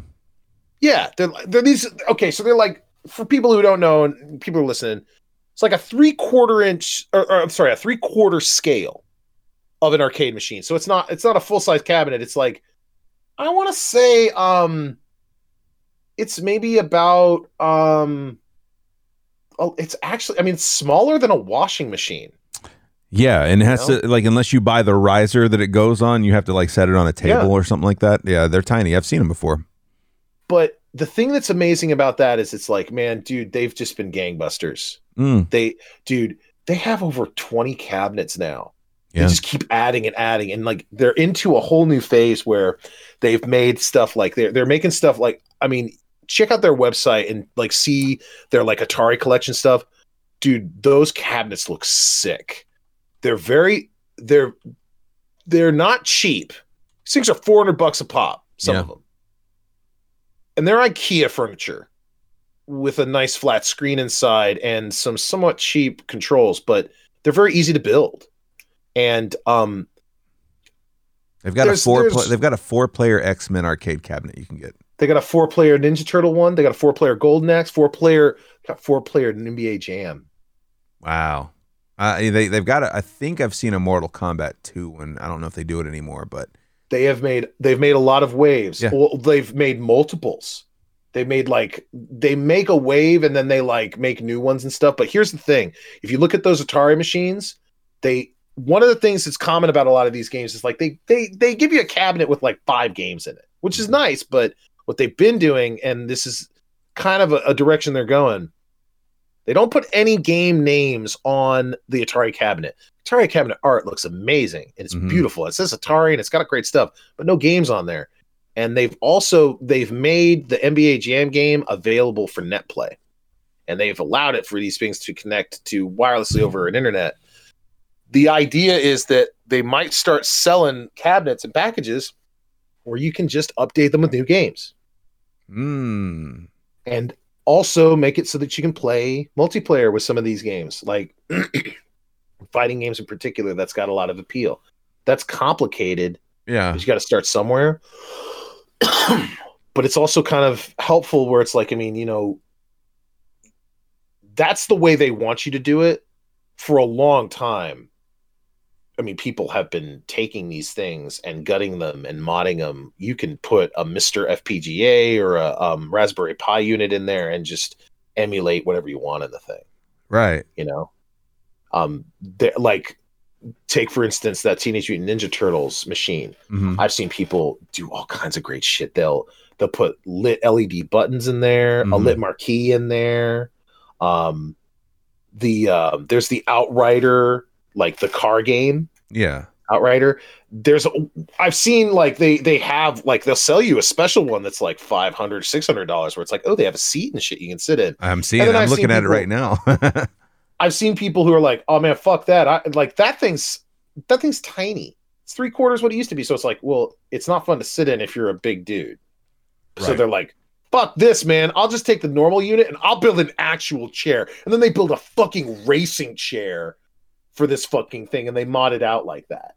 But I've seen people make big, huge control consoles where it's like they put in a track rolling ball so they can play those rolling ball old games and stuff. Dude, the community is in a vibrancy it hasn't been in a long time because normal players have never been interacting with it like this. But when I think about it, like, honestly, cabinets aren't complicated. It's just a console and a box. You build a computer and you put a screen and some speakers and a power supply and some controllers in there, and you put it in a wooden box. That's it. And there's some lighting that maybe you do. And it's like, yeah, you wire up the buttons, but it's like that stuff's really absurdly simple. You can very easily drill a hole in the side of one of these things and set up like USBs where if you want to just play like old Nintendo games and stuff, you can just hook that up into it, or you can emulate PlayStation games in them. That stuff's all been done many a time. And honestly, like as cool as that is,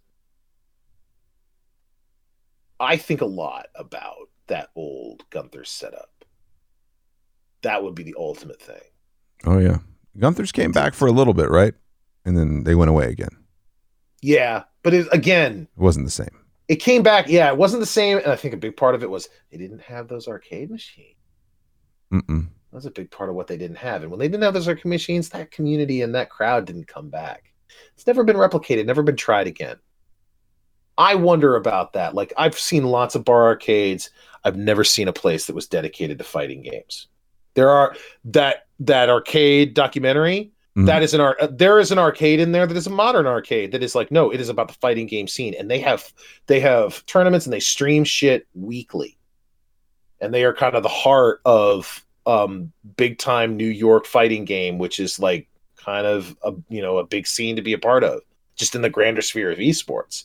But I've never seen like a bar do the setup that they had at Gunther's. They didn't even have that there, where it's like, again, imagine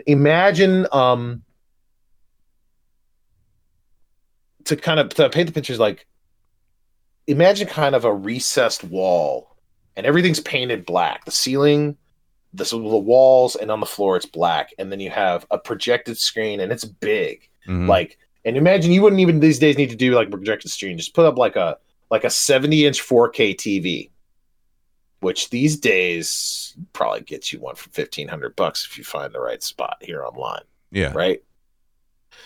And then instead of it being like it would be like a bar that's like an actual like stuck to the floor, bolted to the floor piece of furniture. But like that would be the control deck. And then like have that available inside establishments. Have like multiples of them. And have it so that when people come in, you don't pay with the quarters. That's silly. You rent the unit you rent the unit for a period of time, and then you can just like turn on and play whatever you want in there. And I've seen plenty of arcades that do that. There are plenty. This is something I've wondered about, and I don't think it's a problem. I don't think anybody cares, and I don't think there is anything to be done about it. It's not enforceable. I've seen plenty of places where they are barcades, where they have they literally have an emulation station set up where they have set it up to where the coin box, instead of pressing the select button, it's just triggering the select button when it hits the coin box, which is the way the arcade machine used to work. Right. It's just triggering a little hitbox whenever a coin goes down in there. And I know that they're not paying out for all the many hundreds of games that they have in there to everybody. Right. They don't have a deal with Nintendo for that shit, much less all the graphics and stuff they have on the unit, but they're making plenty of money on there. Mm-hmm. That would be interesting. That'd be kind of cool. Again, I haven't seen like a barcade place do that where it is focused on fighting games, because I've seen plenty of these bar places where it's like the bar is the attraction, or it's like, oh, there's like a dance floor and shit. That's great. I want a place where it's like, well, no, it's actually a fighting game arcade. It just happens to sell beer. Right. I never seen that.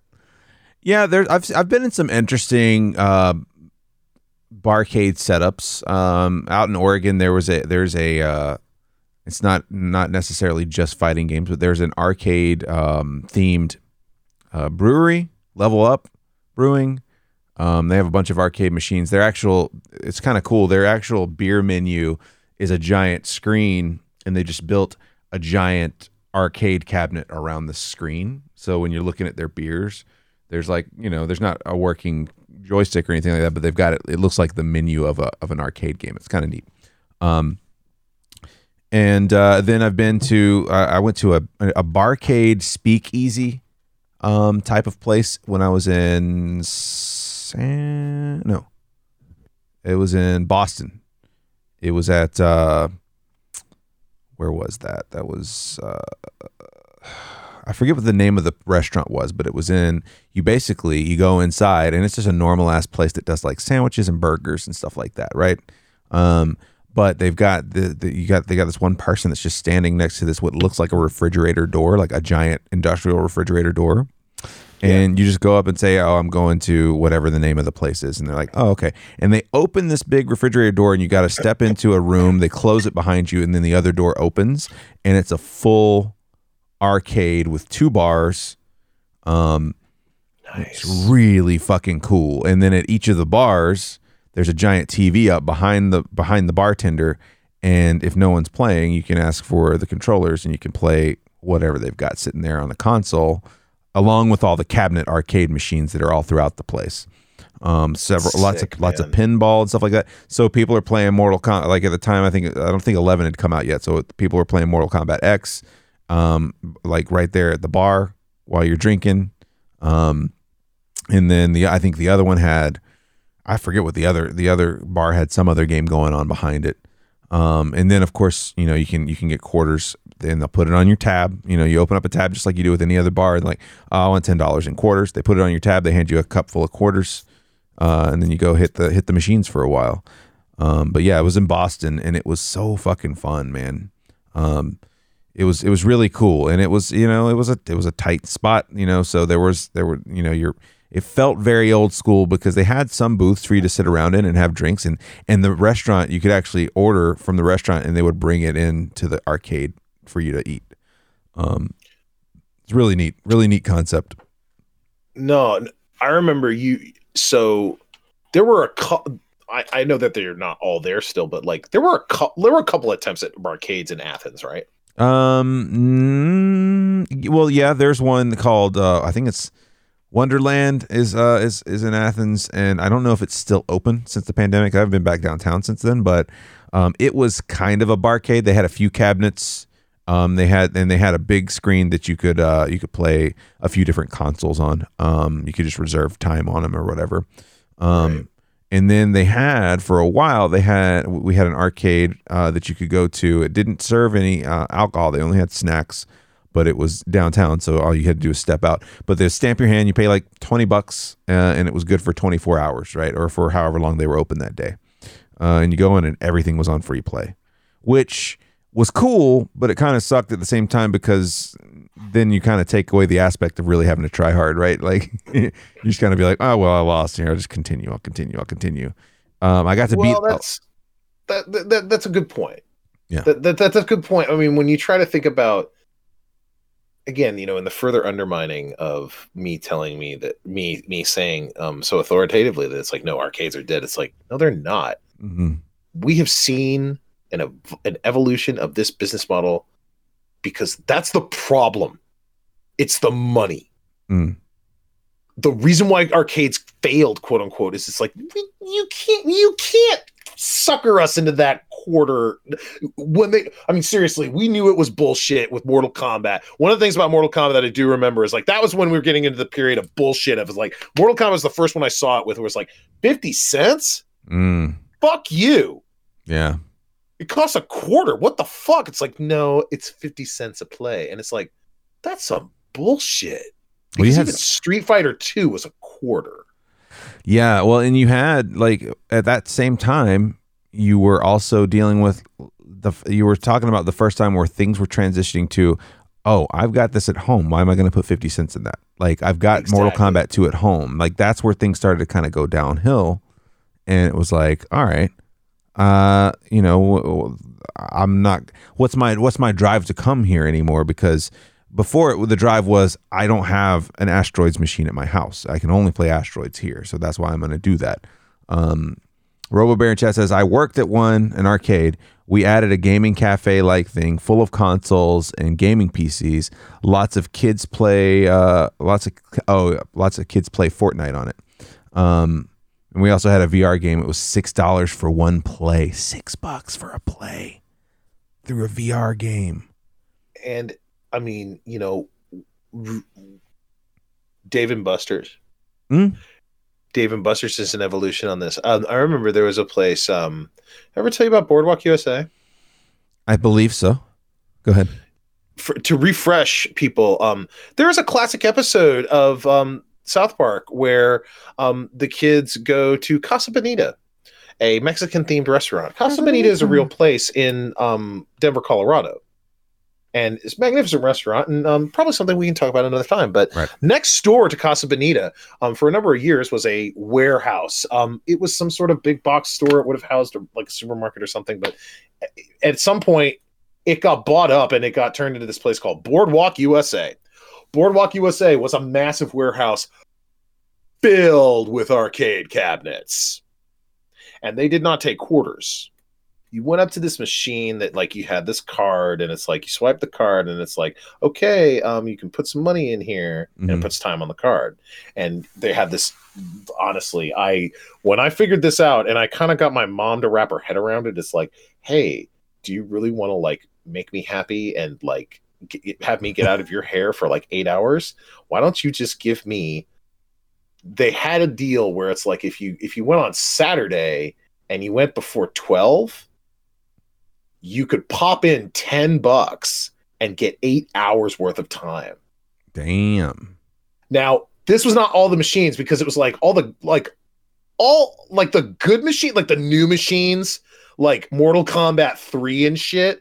You had to put fucking quarters in that like a normal person. Sure, yeah. And because it's like, man, that was like, nah, that's gonna be 50 cents a play. And it's like, okay. But like I'm talking all the other games, like everything else, all the other cabinets that were like 3 years older, or 3 years or older, where it was like you could just take this card and it's like you could finally play these games and like finish them. Like you could play that Terminator game. You remember the game with the two guns for Terminator 2? Yep. And it's like, I mean, honestly, when I remember playing that game, that was where I first beat that game. Yeah. It's like, God, how many times did I swipe this fucking card? How many quarters would I have pumped into this motherfucker to have beaten in the day? And yeah, it's like we knew that at the time. It's like there were some games that like I remember Teenage Mutant Ninja Turtles. The first time I played it, it's like I played it on my birthday and I played it in an arcade, and my dad gave me as many fucking quarters as I wanted that night. Right. And I don't know how much I beat it with, but it's like some of these games, like some of those side scroll beat 'em ups, think about it, you're probably going to have to put in like 20, 25 bucks just to beat a game. Yeah, Carrion just said half-hour piece of shit game. House of the Dead, $10 later. Yeah. Exactly. And nowadays, with emulation, it's interesting. It's fun. You really get a sense of what those old arcade games were like. It's not that it isn't fun to play them, dude. Mm-hmm. You remember? We've talked about this. I can't figure it out, but like that's the thing about like some of these cabinets that are great and making me think about it again. Some of these experiences you can't really do over the internet. That's not. You're not supposed to play arcade X-Men like that. Right. You're supposed to play it crumped together with 3 other fucking people, all with your hands within a foot of each other. Mm-hmm. And that's how you're supposed to play some of these games. And it is an interesting experience. Like, there's so many of them. There's that Spider-Man game. You remember that? The Todd McFarlane Spider-Man beat-em-up game? Yeah, I do. There's that fucking Alien versus Predator game. All those Neo Geo games, the side-scroller games that were on that. So many fucking games that you can play on arcade now that you can actually like play and finish and complete. You know, and it's just there's so many of them.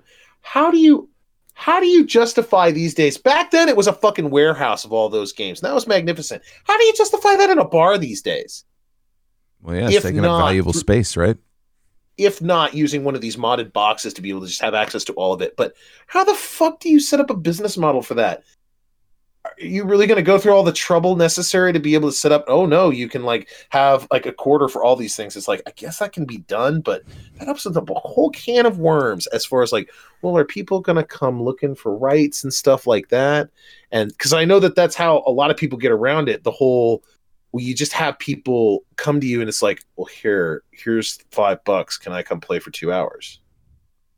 Right. That's how you can get around that. It's like, you're not selling them the games. You're renting the venue.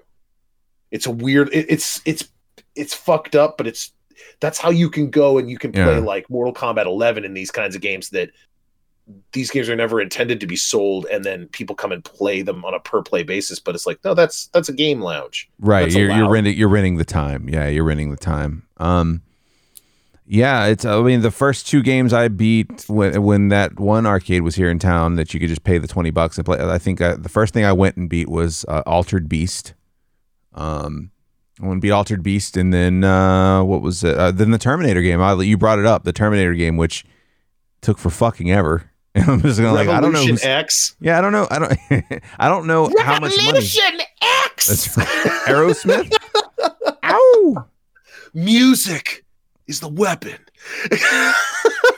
Someone in chat said, what were you saying, man? Someone in chat said, I've never beat an arcade game. Up until that point, I haven't either. I can't think of a single. I mean, I think maybe House of the Dead, but I wouldn't know why. Probably because I had gotten like a bunch of tokens on a birthday or something like that to go to the arcade. One of my happiest memories. Yeah, my childhood with my father. My father did not play a lot of video games. My father had an accident with his hand, made it very difficult. But there was one arcade game that he loved and he was very good at, and he really enjoyed playing. That was Smash TV, because that was a dual stick shooter. Oh yeah. And he loved that game. And one of my very favorite memories, one of my most special memories when I was a young boy, was when I went to visit him for a summer, and I used to go play arcades with him when I hang out. And we, I remember when we first found Smash TV, my father like kind of really took to that game because it wasn't the same as pushing buttons, and he could handle it with his hands just fine. Mm-hmm. And yeah, we first played that. Like my father hardly did this, unless it was like a reason to, but especially not a game that he himself would play. My father ripped out a $20 bill and like we pumped like $20-$30 into that machine and beat it right there. Wow. And that is one of my favorite goddamn arcade machines. Smash TV is one of the greatest goddamn games ever made. Ever. It's magnificent. You remember the Running Man with Arnold Schwarzenegger where he's like in a game show and it's like evil, he has to kill people? And Yeah. like everybody's like rabid, like watching it like a Coliseum, and it's like total bullshit 90s game show, and there's like a game show host and shit. It's that in a video game, and it's a 2-player shooter, top-down shooter. And Yeah, I'm looking at a picture of the oh my god, the Smash this TV is cabinet. the game. This is the game that Ed Boon and team made before Mortal Kombat. Yeah. So great. What a wonderful way to come back to it. To bring it all back around, right? This game has Ed Boon's voice. Ed Boon has his voice in a couple of Mortal Kombat stuff, but he's in this game especially. Smash TV, two dual stick shooter. Man, this game is incredible. It's not very long. Yeah. It's 3 levels, but it's like it was this crazy. It was like a dungeon crawl, but you had guns and you picked up like gun enhancements. It was very much like Contra in that sense. Big boss at the end, crazy shit, very violent game, but it was like all about big money, big prizes. I love it. Had the host come in and scream that shit. Yeah. You went around getting money and VCRs and crap and getting guns and killing people. Right. It was like they sent a whole bunch of mutants and stuff after you to kill you, and it was just a big Coliseum, and it was a big TV show that people were cheering and laughing and playing you on with. That was one of the best fucking arcade games ever. Smash really TV cool. is awesome. And they've been able to reproduce it because, I mean, like, how controllers have 2 sticks? Mm-hmm. So you can play it. It's Robotron. Yeah. Same kind of thing. It's oh man, great game. That's what someone in chat game. even said. Smash TV looks a lot like Robotron. Yeah. It is very similar. It's a video game rock'em sock'em kind of situation. You just got these 2 levers. They made like a pseudo sequel called Maximum Carnage, which is sort of the same. It's not a show anymore. It's more like it's the same kind of control scheme, the same basic ideas, but it's made by the same people, but it's like, it's not a show. It's like you're a commando and you're trying to save people from aliens, and the media, like, it's all framed throughout the media who's covering it, and they're giving a weird version of it. It's not a very good game. Smash TV is a proper and decent video game, and you should care about that and play that and not worry about anything else that they made. But it was really magnificent, and it was the game Ed Boon and team made. And then they moved on, and they made Mortal Kombat. Wow. I didn't realize it's really great. Now that you mention it, I do remember, because I think when maybe it was even in that arcade docuseries on Netflix, I think that they had briefly mentioned Smash TV because they were talking about what brought upon Mortal Kombat, and they're like, well, we worked on Smash TV before. I think that's how I knew that. Smash TV is a classic game, beloved by a lot of people. It's one of those things where it's like, again, we're talking about Arcade 1-Up, and they keep releasing new stuff and new cabinets, and they're great games, and it's collections of games. I wouldn't be surprised if sooner or later they release a dual stick shooter cab that has Robotron, Smash TV, and Maximum Carnage in it. That'd be great. They've been doing that a lot. They've got some great collections of stuff. Like, people in the chat have been talking about like the X-Men beat 'em up and stuff. That's come out. There's been a lot of really, really great Marvel fighting games. Well, we had remember the Simpsons one. The Simpsons one was really good too. There's, what's unfortunate about their Simpsons cabinet is like, it's just, surely you can put other games with it. Mm-hmm. There's a lot of like side-scrolling beat 'em up cab collections they have that are pretty interesting and pretty awesome. That one's one of their weaker ones, unfortunately. Their Golden Axe cabinet's incredible. Just incredible. Yeah. They have like the more recent one, I think it's like Golden Axe 4. That game, I don't remember seeing it very often, but that game was awesome. That was another one of those games. It's like, well, I mean, you pay some money to play through all the way, but if you have like full free play on it, some of those games are fun to just play through one time, like the way you would watch a B movie one time just to check it out. Right. Just Sunset Riders. Yeah. How many times you need to beat that? But it's still like, that's still a great game. Sunset Riders. Oh my goodness. All those beat 'em ups, they are meant and they are designed to be played with 4 people all together. And it's like, yeah, they're not supposed to last more than a half hour. Sunset Riders was also really big on Super Nintendo, right? they made a version of. I remember the version they made was pretty good. It was 2-player. You couldn't do 4-player on it. Right. Much like the Ninja Turtles game. But I do remember. So the Ninja Turtles, Turtles in Time. Mm-hmm. That was the sequel to the first arcade game in the arcades, but Right. they made a version for Super Nintendo. The Super Nintendo version is superior to the arcade version. Oh. It's there's things. It's the same game. Right. It's just that it's almost like the Super Nintendo version is a second pass where they did some things that were like, oh yeah, you probably should kind of subtly change the color of the turtles themselves. Not just their actual bandanas and stuff, so that you really can tell the difference. And it's like, there was all kinds of stuff like that. Yeah, almost like they went through. They're like, let's make some tweaks here. Yeah, I remember that. I've still got Turtles in Time on Super Nintendo as well. I had Teenage Mutant Ninja Turtles. The first video game was terrible on NES, but I had it. And then, dude, it's lovably awful, man. That dam level is like endearing almost. Yeah, no shit. And then Teenage Mutant Ninja Turtles quote unquote 2 was just the arcade game. They just ported it over to NES. And it's kind of a hokey port, but it gets the job done. But yeah, it's like, but no, the arcade game, the 4-player arcade game, mm-hmm. That thing is a goddamn masterpiece. Oh, it's wonderful. That thing was the cartoon translated to a game. It didn't dick around. It's like, dude, give me a turtle. Let me fucking kick some ass. And it's like, okay, push this button to attack, push the button to jump. Go for it. Here's 4. Go for it. You know, it just did exactly what it did. And you saw all kinds of great shit from there. Every major character was in there, and they looked great. Bebop and Rocksteady looked great. Krang looked great. Everybody was awesome, and you got to go skateboarding down a fucking highway, and they reproduced that stuff in the NES game. Yeah, they did. It's an NES game, and it's 2-player only. It can only do so much. Yeah. Let's see. Cardi said she had but it was very good on NES. I agree with you. She had bought Sunset Riders on Switch. I guess they had put it on Switch. And apparently the cartridge for Super Nintendo is worth a lot of money now. For Sunset Riders. Carrion said the first Turtles game was an exercise in anger management. And someone was asking what was the Game Boy Turtles game. I had that game. What was that fucking game called? The original. It was 1-player. I remember that too. It was based on the comics, so they looked a little chunkier. Game Boy. It was called Fall of the Foot Clan. Yeah. Fall of the Foot Clan. I remember that shit. That was an early Game Boy game too. I remember that game too. That was cool. They were chunky boys. Do you remember?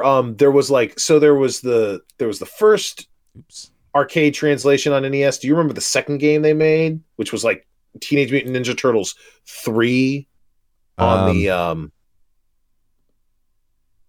It was on NES. Yes, it was the Manhattan Project. That game was brutally difficult. That one is worth a shit ton of money because they didn't make They didn't make many, but they didn't make many. Man, but that game's cool. That whole series, man. Those are some cool music on those games. Some really good music, honestly. I like the fact that a lot of thought, because one of those documentaries I watched, I think it could have been the same docuseries. They were talking about Mario, and they were talking about how much went into the thought process behind the music in Super Mario 3, and the music. I think it's maybe one of the documentaries on YouTube, but they talk to the guy who did pretty much all the music from Mario. They talked to him. Kondo. Yeah, and it was just insane, and like still some of that stuff. Hell, I use stuff from Super Mario Land. I use one of the fucking songs from that as our intro for Perennially Unprepared, the other podcast I do with my wife. Like right. That's a Super Mario Land song, and it's fucking perfect. Even to this day, still gets stuck in my head. I loved a lot of the Game Boy music. There wasn't some of that. Like I had the Castlevania game that came out for that early on. Castlevania on Game Boy, Belmont's Revenge. I believe it's Belmont's Revenge. Let's see. Castlevania. No, I remember that. That game was awesome. The Mega Man games were really cool on Game Boy too. Mine was Castlevania: The Adventure. Okay.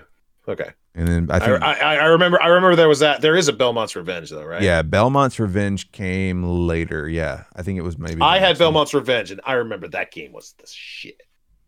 But That you game was had some great. really cool games. I mean, really cool games. It's interesting, man. That was another thing. Again, we're talking about like the transition from arcade to Nintendo, the transition from Nintendo to Game Boy for some stuff, like Mario on Game Boy. Mario Land is a great game. It's not the same thing as Mario Brothers on NES. It's very and different. even when they took like the first time when they did Super Mario DX, I remember that was a Game Boy Color game where they did like the first Mario game. I remember I got that, and that was fun as shit. Yeah.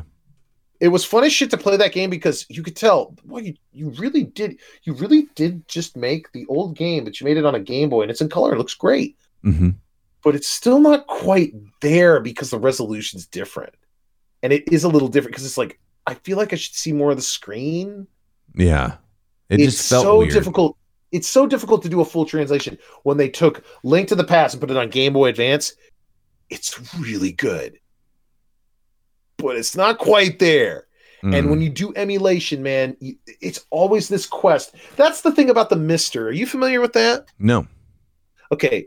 Mr. FPGA, FPGA Steel, I think you have to forgive me if I'm getting this wrong. I think it stands for Field Programmable Array. What a Nintendo is and what an arcade machine is and what a Game Boy is, all of them fundamentally is that they're circuit boards with shit connected to them. Right. What the Field Programmable Gate Array does is it's basically, again, I don't want to oversimplify, but it's just basically a bunch of transistors that you can program actively. And so when we're talking about emulation, there's software emulation and there's hardware emulation. Software emulation is what usual emulation has been, and you're probably familiar with and are exposed to, where it's like a virtual OS. It's simulating another machine through software. Yeah, purely. It's like a virtual machine when you're working from home kind of thing. And it's like when we're talking about like a home desktop, and we're just like saying, well, I want to simulate what an NES was. It's like, well, an NES is extremely simple software by today's standards, so that can be done rather quickly and easily. But it's like, well, what happens when you want to do like an arcade board or something? It's like, well, those are a little more complicated. So it can be done, but it's like it takes a lot of time. It takes a lot of programming and reverse source code shit. But there's questions about lag. That's always going to be there, just because of the nature of what you're doing. Right. But that's where hardware emulation comes in, and the Mr. FPGA is where it's like, instead of using software to pretend to be another machine, we're going to make the machine pretend to be another machine, and it's using transistors. And so. To make a long story short, the lag problem isn't there. And the reason why the Mr. FPGA is better is it's like, well, there's no lag. And so it's a different setup. And what it does is it simulates cores, which means, again, these things are just circuit boards, regardless if it's a console or whatever kind of game machine you're using. Yeah. It simulates the circuit boards. And so you build this little box out of these different components. And it's like, all told, maybe like $200-300 to get it all put together. It's like the cost of a console. But once you do, it can simulate all the old hardware, and they've had so much stuff come out. Capcom, most of its stuff came out on CPS-1 and CPS-2. There you go. That's a Mr. FPGA. There you go, right there. It's a cluster of those three circuit boards, right? Yeah. And it's like the bottom one is really all that is a hub for USBs. The middle one and the top one, well, that's kind of like, there's memory expansions and other shit in there, but for the most part, what this thing is it's just a chunk of transistors. Yeah. And it can simulate and sort of emulate and pretend to be all kinds of arcade boards. Whatever you want. And they have CPS-1, they have CPS-2. Every Capcom game can now be on there now. They long simulated all of the 8 and 16-bit consoles. All that stuff works in there, and there's no lag. And it's important for the community of people that are into this stuff, because the lag is like, people don't understand. It's like we were kind of spoiled back then with those CRT televisions. It's like, man, that shit was like more than 60 hertz a second. Right. You know, that stuff was amazingly quick and fast. And when we're talking about, oh, but we use HDMI and 4K and, you know, everything's passing through a computer, it's like, well, yeah, you've added a bunch of steps. There's lag. There just is. Yeah, there's input lag. I mean, because it has to convert itself. You know, it's digital. It has to convert to whatever medium it's going to, or to whatever display it's going to. And it had to you know, redo the orientation of whatever you're playing. Like it's all bunch there. of technical stuff that really just boils down to, like I said, there's no lag and it's faster. That thing is fantastic. That thing is getting new stuff uploaded to it all the time. And that's that's an amazing preservation tool. Yeah. Because so many of these games, again, like I mean, let alone being able to enjoy them and really able to see and appreciate all that they had in there. Mm-hmm. Some of these cabinets, you know, they're never going to exist anymore. No, definitely not. And a lot of this stuff, again, it's like there's an argument to be made for preservation. Regardless of whether or not they're owned by other entities and stuff.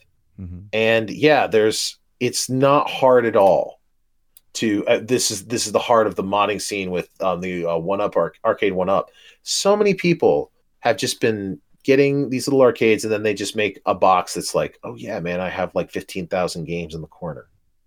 It's such a great piece to just have in the corner of your house. And it's like, yeah, man, you have like friends, kids come over. Oh yeah, just fuck around with the games. Free play. It's a huge, just go for it, man. Huge list of games. Yeah. It's great at any party. If you go deep enough into that arcade 1UP site, their countertop arcades are great. They have some arcades that like, they take advantage of the fact that it's like, you know, you don't need to make a big box cabinet anymore. You don't need that much space.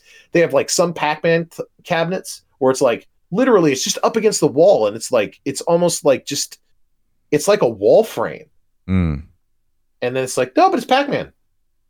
You know? Yeah, it's. I Some mean, of those other classic games are great like that. Like you know, to have a Miss Pac-Man Galaga half and half. Yeah, dude, that's great. That's coffee table type shit, man. That's fantastic stuff to have just available and fun and just kind of an art piece for one side of your house in one room.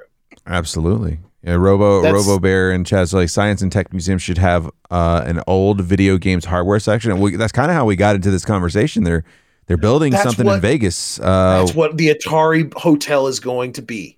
The Atari Hotel in Vegas. Hotel. Yeah, it's going to be a museum and hotel, and I'm sure casino and whatever else they can make money off you doing.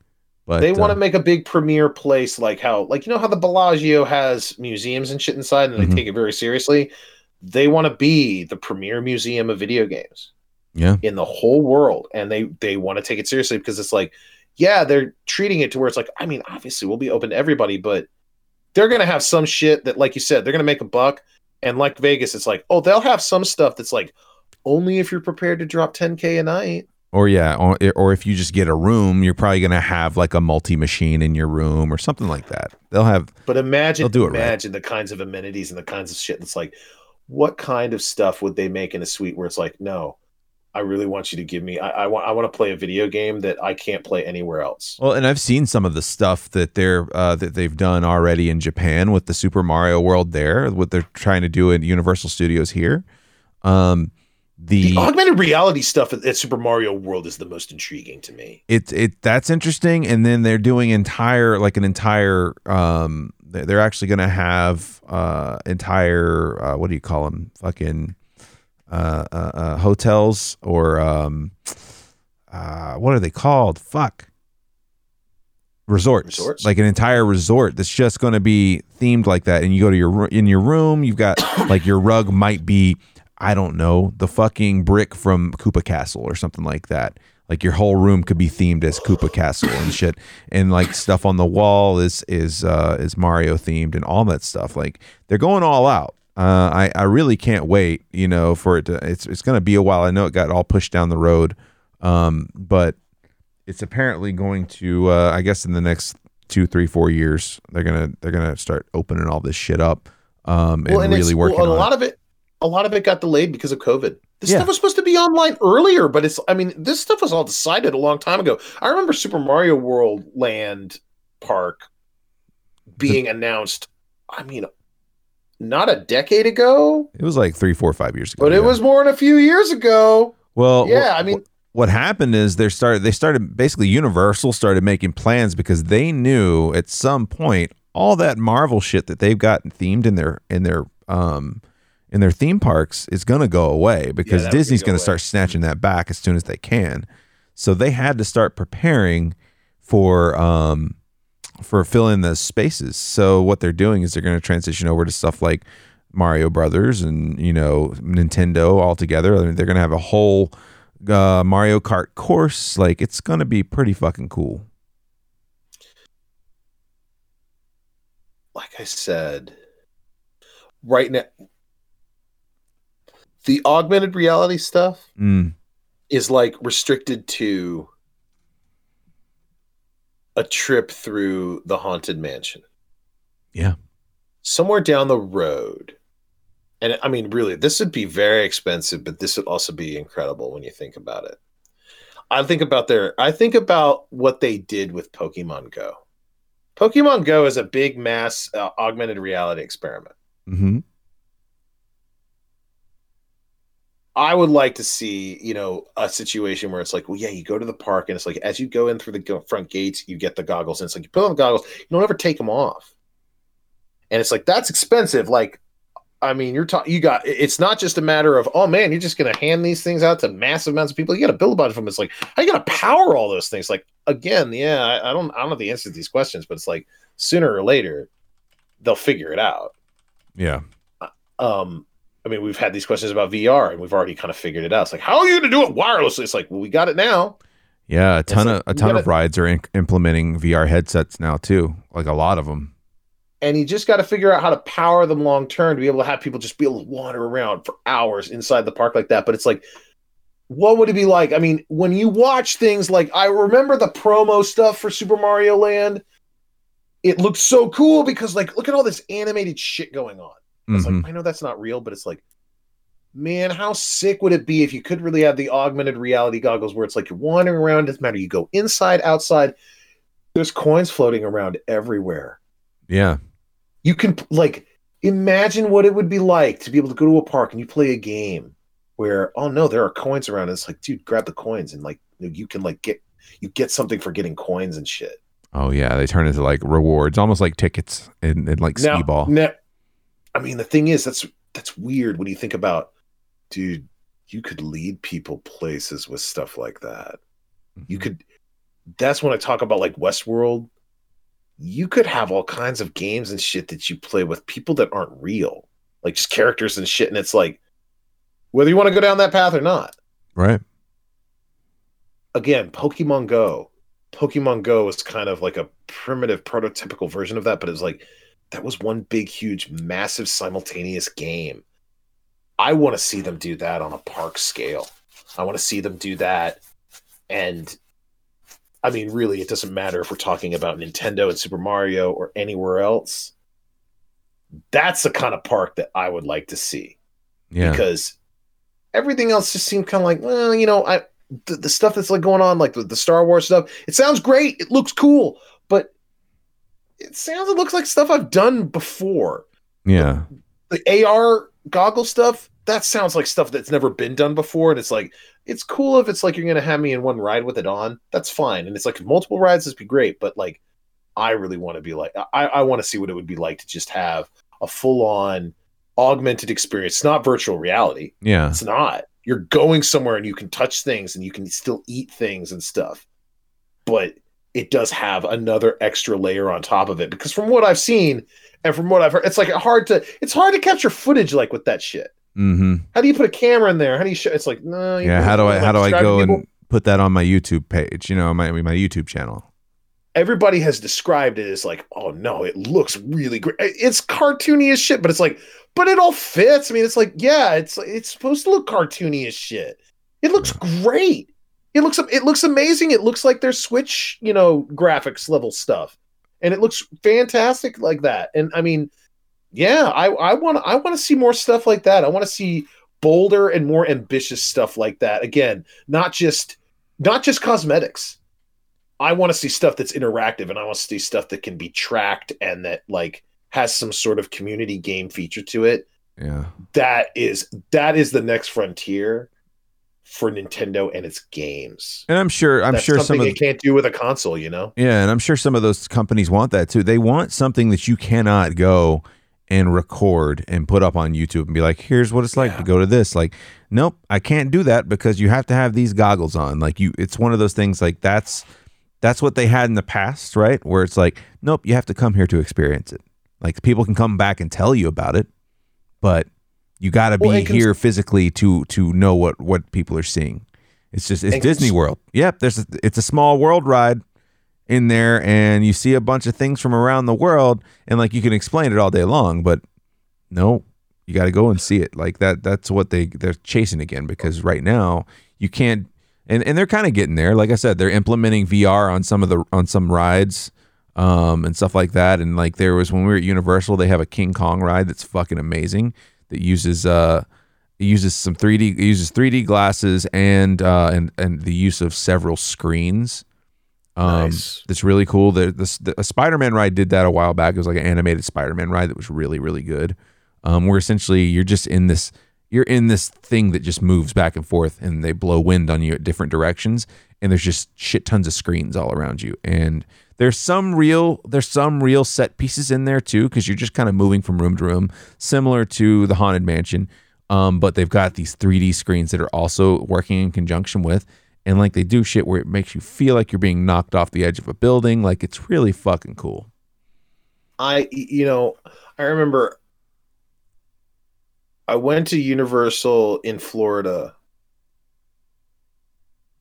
I did everything except the Back to the Future ride, because it was just, I mean, I'm not waiting 2 hours for a 10-minute ride. Right. It was raining. I was like, which is now the Simpsons ride. They turned that into the Simpsons ride. but I remember there was so much shit there that was so awesome. The Ghostbusters show. It wasn't a ride. It was like a show. Mm-hmm. That's the thing. Like, can I ask you? I mean, we're talking about resorts. We're talking about all this kind of stuff. What do you prefer? Do you like the stuff that's like rides and like toury shit, or do you like to sit and watch the shows? Like, what do you prefer? Do you I mean, obviously, you know, it's all a show, but yeah. Are you wanting to like be moved around and kind of like go on the tour of stuff, and like go on like actual rides and like get in something? Or do you like just kind of watch it happen, and it's like, you know, just kind of watching like a concert or a performance or stand up or something? I don't know. I mean, I guess time and place is important there. I Right. do love going on the rides and stuff like that. I'll probably, if I'm at Disney, I'm most likely going to go on more rides than I am to stick around for some, you know, show that you can pop into. Usually those things are kind of reserved for, it's a hot fucking summer. We need to get inside. Let's go watch the fucking Mickey Mouse gang, you know, do a fucking song medley on stage for 30 minutes. And cool off inside in the air conditioning. But I'm more apt to go for the rides and stuff like that when I'm on a vacation. That's a theme park vacation for sure. See, that's the thing. Like, I've not been one for rides. Yeah. But what I do, I mean, you know, don't get me wrong, and it's like maybe I'm splitting the difference. It's like Pirates of the Caribbean. Yeah. That's the perfect ride for me. Even though the song is atrocious, and I'm not commenting on this specific ride, but this kind of idea. It's a small world. Just the nice gentle boat rides. Mm-hmm. I love that shit. Yeah, that's great. Yeah. I love that crap. I do not like Splash Mountain. Okay. Don't care for that. Space Mountain looked cool, but it's just like, I don't like this shit, man. I don't like getting in the machine that's like, it's got video screens and it's like, it's got pneumatics and stuff that like moves you around and stuff, and you can't tell, but you feel like you're being jostled around and shit on a ride. Mm-hmm. Yeah, I didn't really like that. But I mean, I like, I'm the kind of dude who loves lounges. Like I said, you know, when you think about it, you go to a lot of these places, you know, there are times where it's like, oh, there's a show, and it's like, yeah, it's somebody performing, and it's like sometimes doing stand up and stuff. I love going to stand up, and like I like eating and drinking and watching stand up and shows and shit. Yeah. Again, I like lounge atmosphere stuff. That's great. And I'm not much one for rides unless they're kind of calm and chill. And maybe that's why I didn't do Back to the Future, but I did like the Ghostbusters show and I liked the Twilight Zone show. Or not the Twilight Zone, so the Alfred Hitchcock show that I saw. Yeah, I mean that stuff is cool too. Like I think there's a place for all that, and then I think some of it depends on, are you fitting this all into one day? Are you going for multiple days? Because you can do a ride day and a show day. Like I can totally see that. Oh yeah, no, and a lot of those. I mean, the best places are the places honestly that you go to and you think. I mean, really, you can't see it all in one trip. Absolutely, multiple day trips. It's like, oh yeah, man, we're gonna go to Disney World for 5 days. It's like, okay, man. I mean, it's like you tell yourself, oh, I'm gonna do all this shit. It's like, man, you're really gonna stuff yourself, man. And it's like you're gonna be in a rush. You're not gonna really have an opportunity to enjoy it, man. Like honestly, take your time. And I mean, like that was the thing I liked about, we've said it many times, but I'm just come back to it because it is a really cool attraction. That Haunted Mansion's cool as shit. Yeah, it's a cool thing. What it basically, it's a fun house. Mm-hmm. It's a really, really elaborate fun house. And they're great. And they got a lot of those. Kind of like, I remember they had the Roger Rabbit thing, which was kind of another one of those things. It's like, it's kind of a ride, but not really. It's kind of like Mr. Toad's Wild Ride a little bit. Like it's a fun house, right? Right. And I like that shit a lot. You know what you'd really like? If you like rides like that, pretty much like however you want to feel about Harry Potter Land and Universal. Almost all those rides are that, and they're just, even if you're not into the lore, even if you're not into the actual Harry Potter thing, you cannot walk through that place and ride those rides without being like, wow, these motherfuckers did it. I feel like I'm fucking there. And that's why honestly Marvel Land kind of intimidates me. Mm-hmm. I remember Six Flags and I remember like the Batman ride and the Superman ride and shit. It's like, I can't think of many superhero rides that aren't like intense. I love that. That's kind of a shame. I'm sure they'll figure something out, because I know I'm not alone in my assessment where it's like, I know they'll make crazy, huge, big rides and stuff. I don't like roller coasters. But it's like, will you let me go do some bullshit in a Tony Stark lab mock-up? And let me just go look at like rows of fucked up armor props that I'm not allowed to touch and are in glass cases, but let me look at them. Yeah, that museum kind of aspect, right? Again, yeah, it's like, again, that's all. It's all a show, right? And I don't like the ride going fast, but I like the show. It's not that, like, I'll tell you where I have my limits. It's like the Hall of Presidents is bullshit. Mm-hmm. No thanks. It's technically impressive, but no thanks. But the Tiki Lounge with all the singing birds and shit, that place is fun as fuck. Yeah. And like you said, sometimes it's just a quirk of the situation. And I'll tell you something else. One thing that I'm kind of weird about, I remember when I was a kid, when I was at like Disneyland and shit, I don't like the people in the suits. I know that they're people. I know they're perfectly fine, but like, I actually find it's much better when it's like people who aren't in suits, and it's like, I liked the people that were playing like princesses and normal people, because like they're in costumes, but they're like people, because that's the way I am when I go to the Renaissance Fair. Mm-hmm. Dude, I love interacting with the people who work at the Renaissance Fair. There is a singular satisfaction having women showing their cleavage, calling you my lord all the time, everywhere. It's, man, you can't help but smile and respond positively to it every time. But I liked how, I mean, shit, I remember Robin Hood and Little John and the assholes would go, like, they get together as a group and they go randomly wandering around through the fair. Mm-hmm. And you could heckle them and chat with them and stuff. I loved that crap, but I can't do it when you're like dressed like Goofy. Right. It's fucking weird, man. It's just, it's a little bit like, I don't want to fucking hug. Get away from me. So if we were to go to Star Wars Land in Hollywood Studio, we're probably going to find you in the cantina, right? Like, you're probably going to be chilling out in the cantina. I don't know. I don't know though. I mean, it all kind of depends. I would check it out, but it depends on how long I would stay there. The thing for me and Disney stuff is, number one, it's all the people. Mhm. Number two, especially with these things, it's like I understand that they're attractions for children. Why I like Las Vegas and I like the appeal of that place is it's like it's not that there aren't children there, it's just that there aren't as many. Right. When there's a bunch of children around,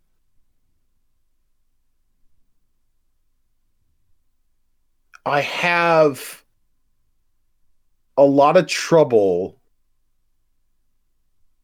enjoying things on their own level because there are so many kids around. And again, I don't want to. It's like when you're in a room with people and it's like you don't want to curse too much. Yeah.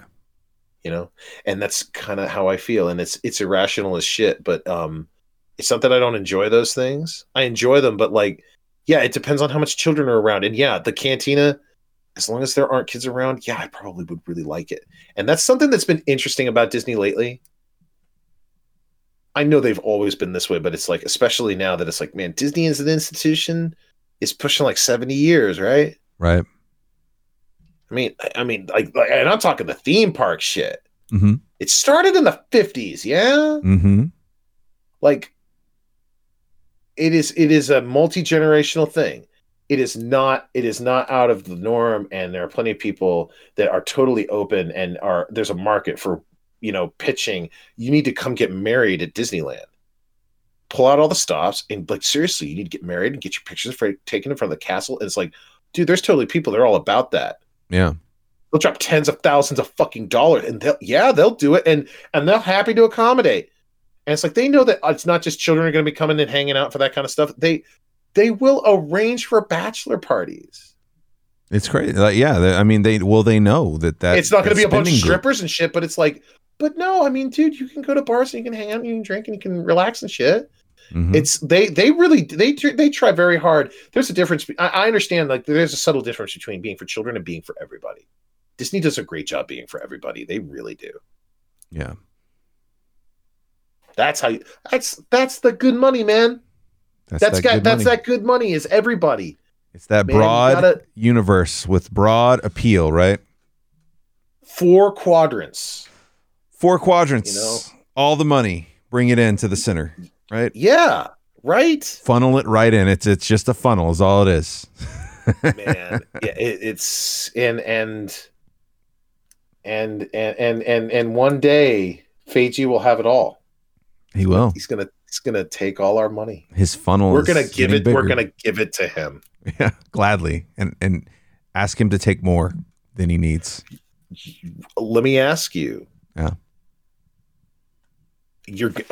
Obviously you'll be watching Black Widow. How are you going to be watching it? Because I know, listen, I mean, it's coming out soon, but I don't know how difficult it will be for you to get out of the house at that point. With Krista and a little one and your new house cat that's on the way. Mm-hmm. That's going to be certainly around that time when you're just going to be around at home. We'll probably just watch it at home, man. Like, I mean, I know you got Disney Plus. You gonna drop $30, and you're gonna drop $30 to watch that movie. I mean, I when I think about the last, it's been a while, but when I think about the last few times we went to the movie theater, we spent more than $30. Right. We both watch it at home. You can pause it, you rewind it. I mean, because you're basically going to rent it. Yeah, we get the tickets. We would always get a couple snacks and some drinks. And by the time it was all said and done, it was easily $40 to $50, easily. Because we work during the day, so we're not going to a matinee in the middle of the week. Usually, we're going to be going on like an evening. So we're paying full price for the tickets. So we're probably gonna. That's just it. It works for you with 2 people. It's like how many single individual people will do it? Yeah, I don't know. Well, think about when my kid's a little older, right, and wants to see something like Raya or something like Frozen 2 or something whatever the thing is at that time, because there will be a thing, because Disney always has a thing. It's still going to be way cheaper to just pay the $30. And she'll be able to watch it 2 or 3 times And I mean, no, the cheapest option will always be to just rip it, but of course, but no, it's hard to say, you know, with inflation being what it is and what you get for your money, because once upon a time there was a perfectly legitimate business model and the market supported it where shit, man, you and I on it didn't even need to be, it could be a fucking school night, and we could be like, hey, do you think we can go watch a movie for $5? And we go there, we get dropped off at like 7, get picked up at 9:30. Yep. And that's not possible anymore. No, not at all. Not at all. Like, I mean, the closest you had was when there was a second run dollar theater. You could go and have a pretty good time. Older theater. Oh, you know what? I don't even think it was really even just that, because shit, man, there was a time when I remember when we were in high school and Beechwood Cinema was $6. Oh yeah, no, I remember that. I'm just saying you could yeah. I mean, it was so much easier and so much regular going to the movies like that. And I mean, when we talk about it, it's like, yeah, you know, your daughter gets a little older and stuff like that. Maybe by that time, you know, for the next big Marvel piece of shit, it's gonna be $50. And it's like, think about how once upon a time, WrestleMania was $50 on pay-per-view. I'm not talking on, you know, on a streaming network. It's like, no, you had to call someone and give them your credit card number and cross your fingers and pray that the channel would work. Yeah. And it was like, and they charged $50 a pop for those.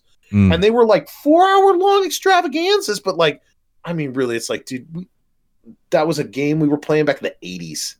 Yeah. You know, the more things change, the more they stay the same. 100%, man. It's $9.99. Well, and here's the thing. Now it's all come full circle. You know, we started talking about 1995 Mortal Kombat. Here in a few weeks, we've got 2021 Mortal Kombat. It's going to be available on HBO Max if you got it. Or if you want to go to the theater, go to the theater. But I'm going to be watching it on HBO Max. I might even be a dad by that point. I don't fucking know. All I know is my ass is going to be at home watching that shit. And what I want to do is I want to get back together and discuss it whenever it comes out. Oh no, for sure. We'll work something out. It's been good to hang out. We had all kinds of different areas hit the whole spectrum. Yeah, this is the longest one I think we've ever. Content creation in arcades. Oh yeah, no, like I said, it's been a long time since we did it, and it's actually been good because, you know, it's been. I mean, it didn't feel like the other shows that we've done, but you're right. We went for 4.5 hours, man. It's fucking nuts. Good times. Good hanging out with everybody. Good hanging out with everybody in chat. Good seeing everybody, man. Had all kinds of cool, fun people come and visit with us, man. Absolutely. Carrion's been rocking it. Curdy's been hanging out. Surfer Sauce, Robo, BD. Everybody's been popping in and out. Yeah. Crabbler's been here pretty much the whole time, dude. Everybody's having a good time with it. It was really cool. I would definitely be open to doing this more with you guys. And if you want to follow the show, it's at Lopez Radio on all social media. And we did this live on Twitch, and I play video games live on Twitch, twitch.tv/Lopez Radio. And you know what? That's what we should do. We need to do Mortal Kombat story mode. I think that needs to happen for sure. Yes. You know what? This year, sometime, we will experience the epic that is Mortal Kombat's 9, 10, and 11, and we will show y'all, man. No joke, I'm not kidding. Raiden really fucked up the timeline, okay? and we're gonna have to unfuck it, and it's gonna be an amazing journey on easy mode because, dude, seriously, we're just here for the story. Yeah, and we're gonna get the Doc Brown DLC so he can help unfuck the timeline. And it'll be good. We'll do that. We'll do that sometime on a Sunday variety. That'll be something that we can do because it's been a while since we did like a Dead Space 2-ish thing, but that worked out good when we set that on easy. Oh, just ripped right through that, man. That was a lot of fun. I didn't mean to do that. I accidentally hit my outro thing on accident. I think that would be the Dead Space was a good time. I've actually on a little bit of off time. I've been jumping back into Doom Eternal, just because I think. Have you been playing the new levels? I have not fucked with the DLCs yet, but I've heard they're brutal. They're just like mean and like how could you? How dare you? How seriously? 2 Marauders, man. What are you trying to say to me? Bunch of fucking sadists they are over at id Software. Oh man, but no, you know what? Hey, that's what the kids crave. It's like, no, god damn it, I want some real challenge. Okay, and that's been Doom, man. No, I'm glad you're digging it. Yeah, 100%. But thanks to everyone who came out to watch live. Adelaide, good to see you. Yeah, everyone, good to see you. You can follow the show, like I said, at Lopez Radio. And Fagan, do you want to plug anything, or are you good? Oh man, what you got? Anything? Like no. I'm gonna double down. We'll just support this. April 16th, HBO Max, Mortal Kombat. We'll be back. Let's hope it's good. That Red Band trailer looks cool. I hope it's sick, and I hope I'm like going ooh and saying, oh, that's a sick bump and shit. Like, I want a Mortal Kombat movie. Let's hope it's a Mortal Kombat movie. Let's give it a chance, and we'll be back. There will be more Mortal Kombat this year. We'll be back. We'll talk more. Mortal Kombat's not going anywhere. It's 30 years old. For sure. We'll see you again. And for those of you out there that want more podcasts, I've got another podcast called Parentally Unprepared. You can look that up. It's on all applications that provide podcasts, including Spotify. So check it out. And it's just me and my wife, Krista. We're talking about becoming parents, and it will continue to be there as we figure out parenthood. So check that out. Guys, thanks for hanging out. I really appreciate it. And we'll talk to you guys next time. Bye, everyone.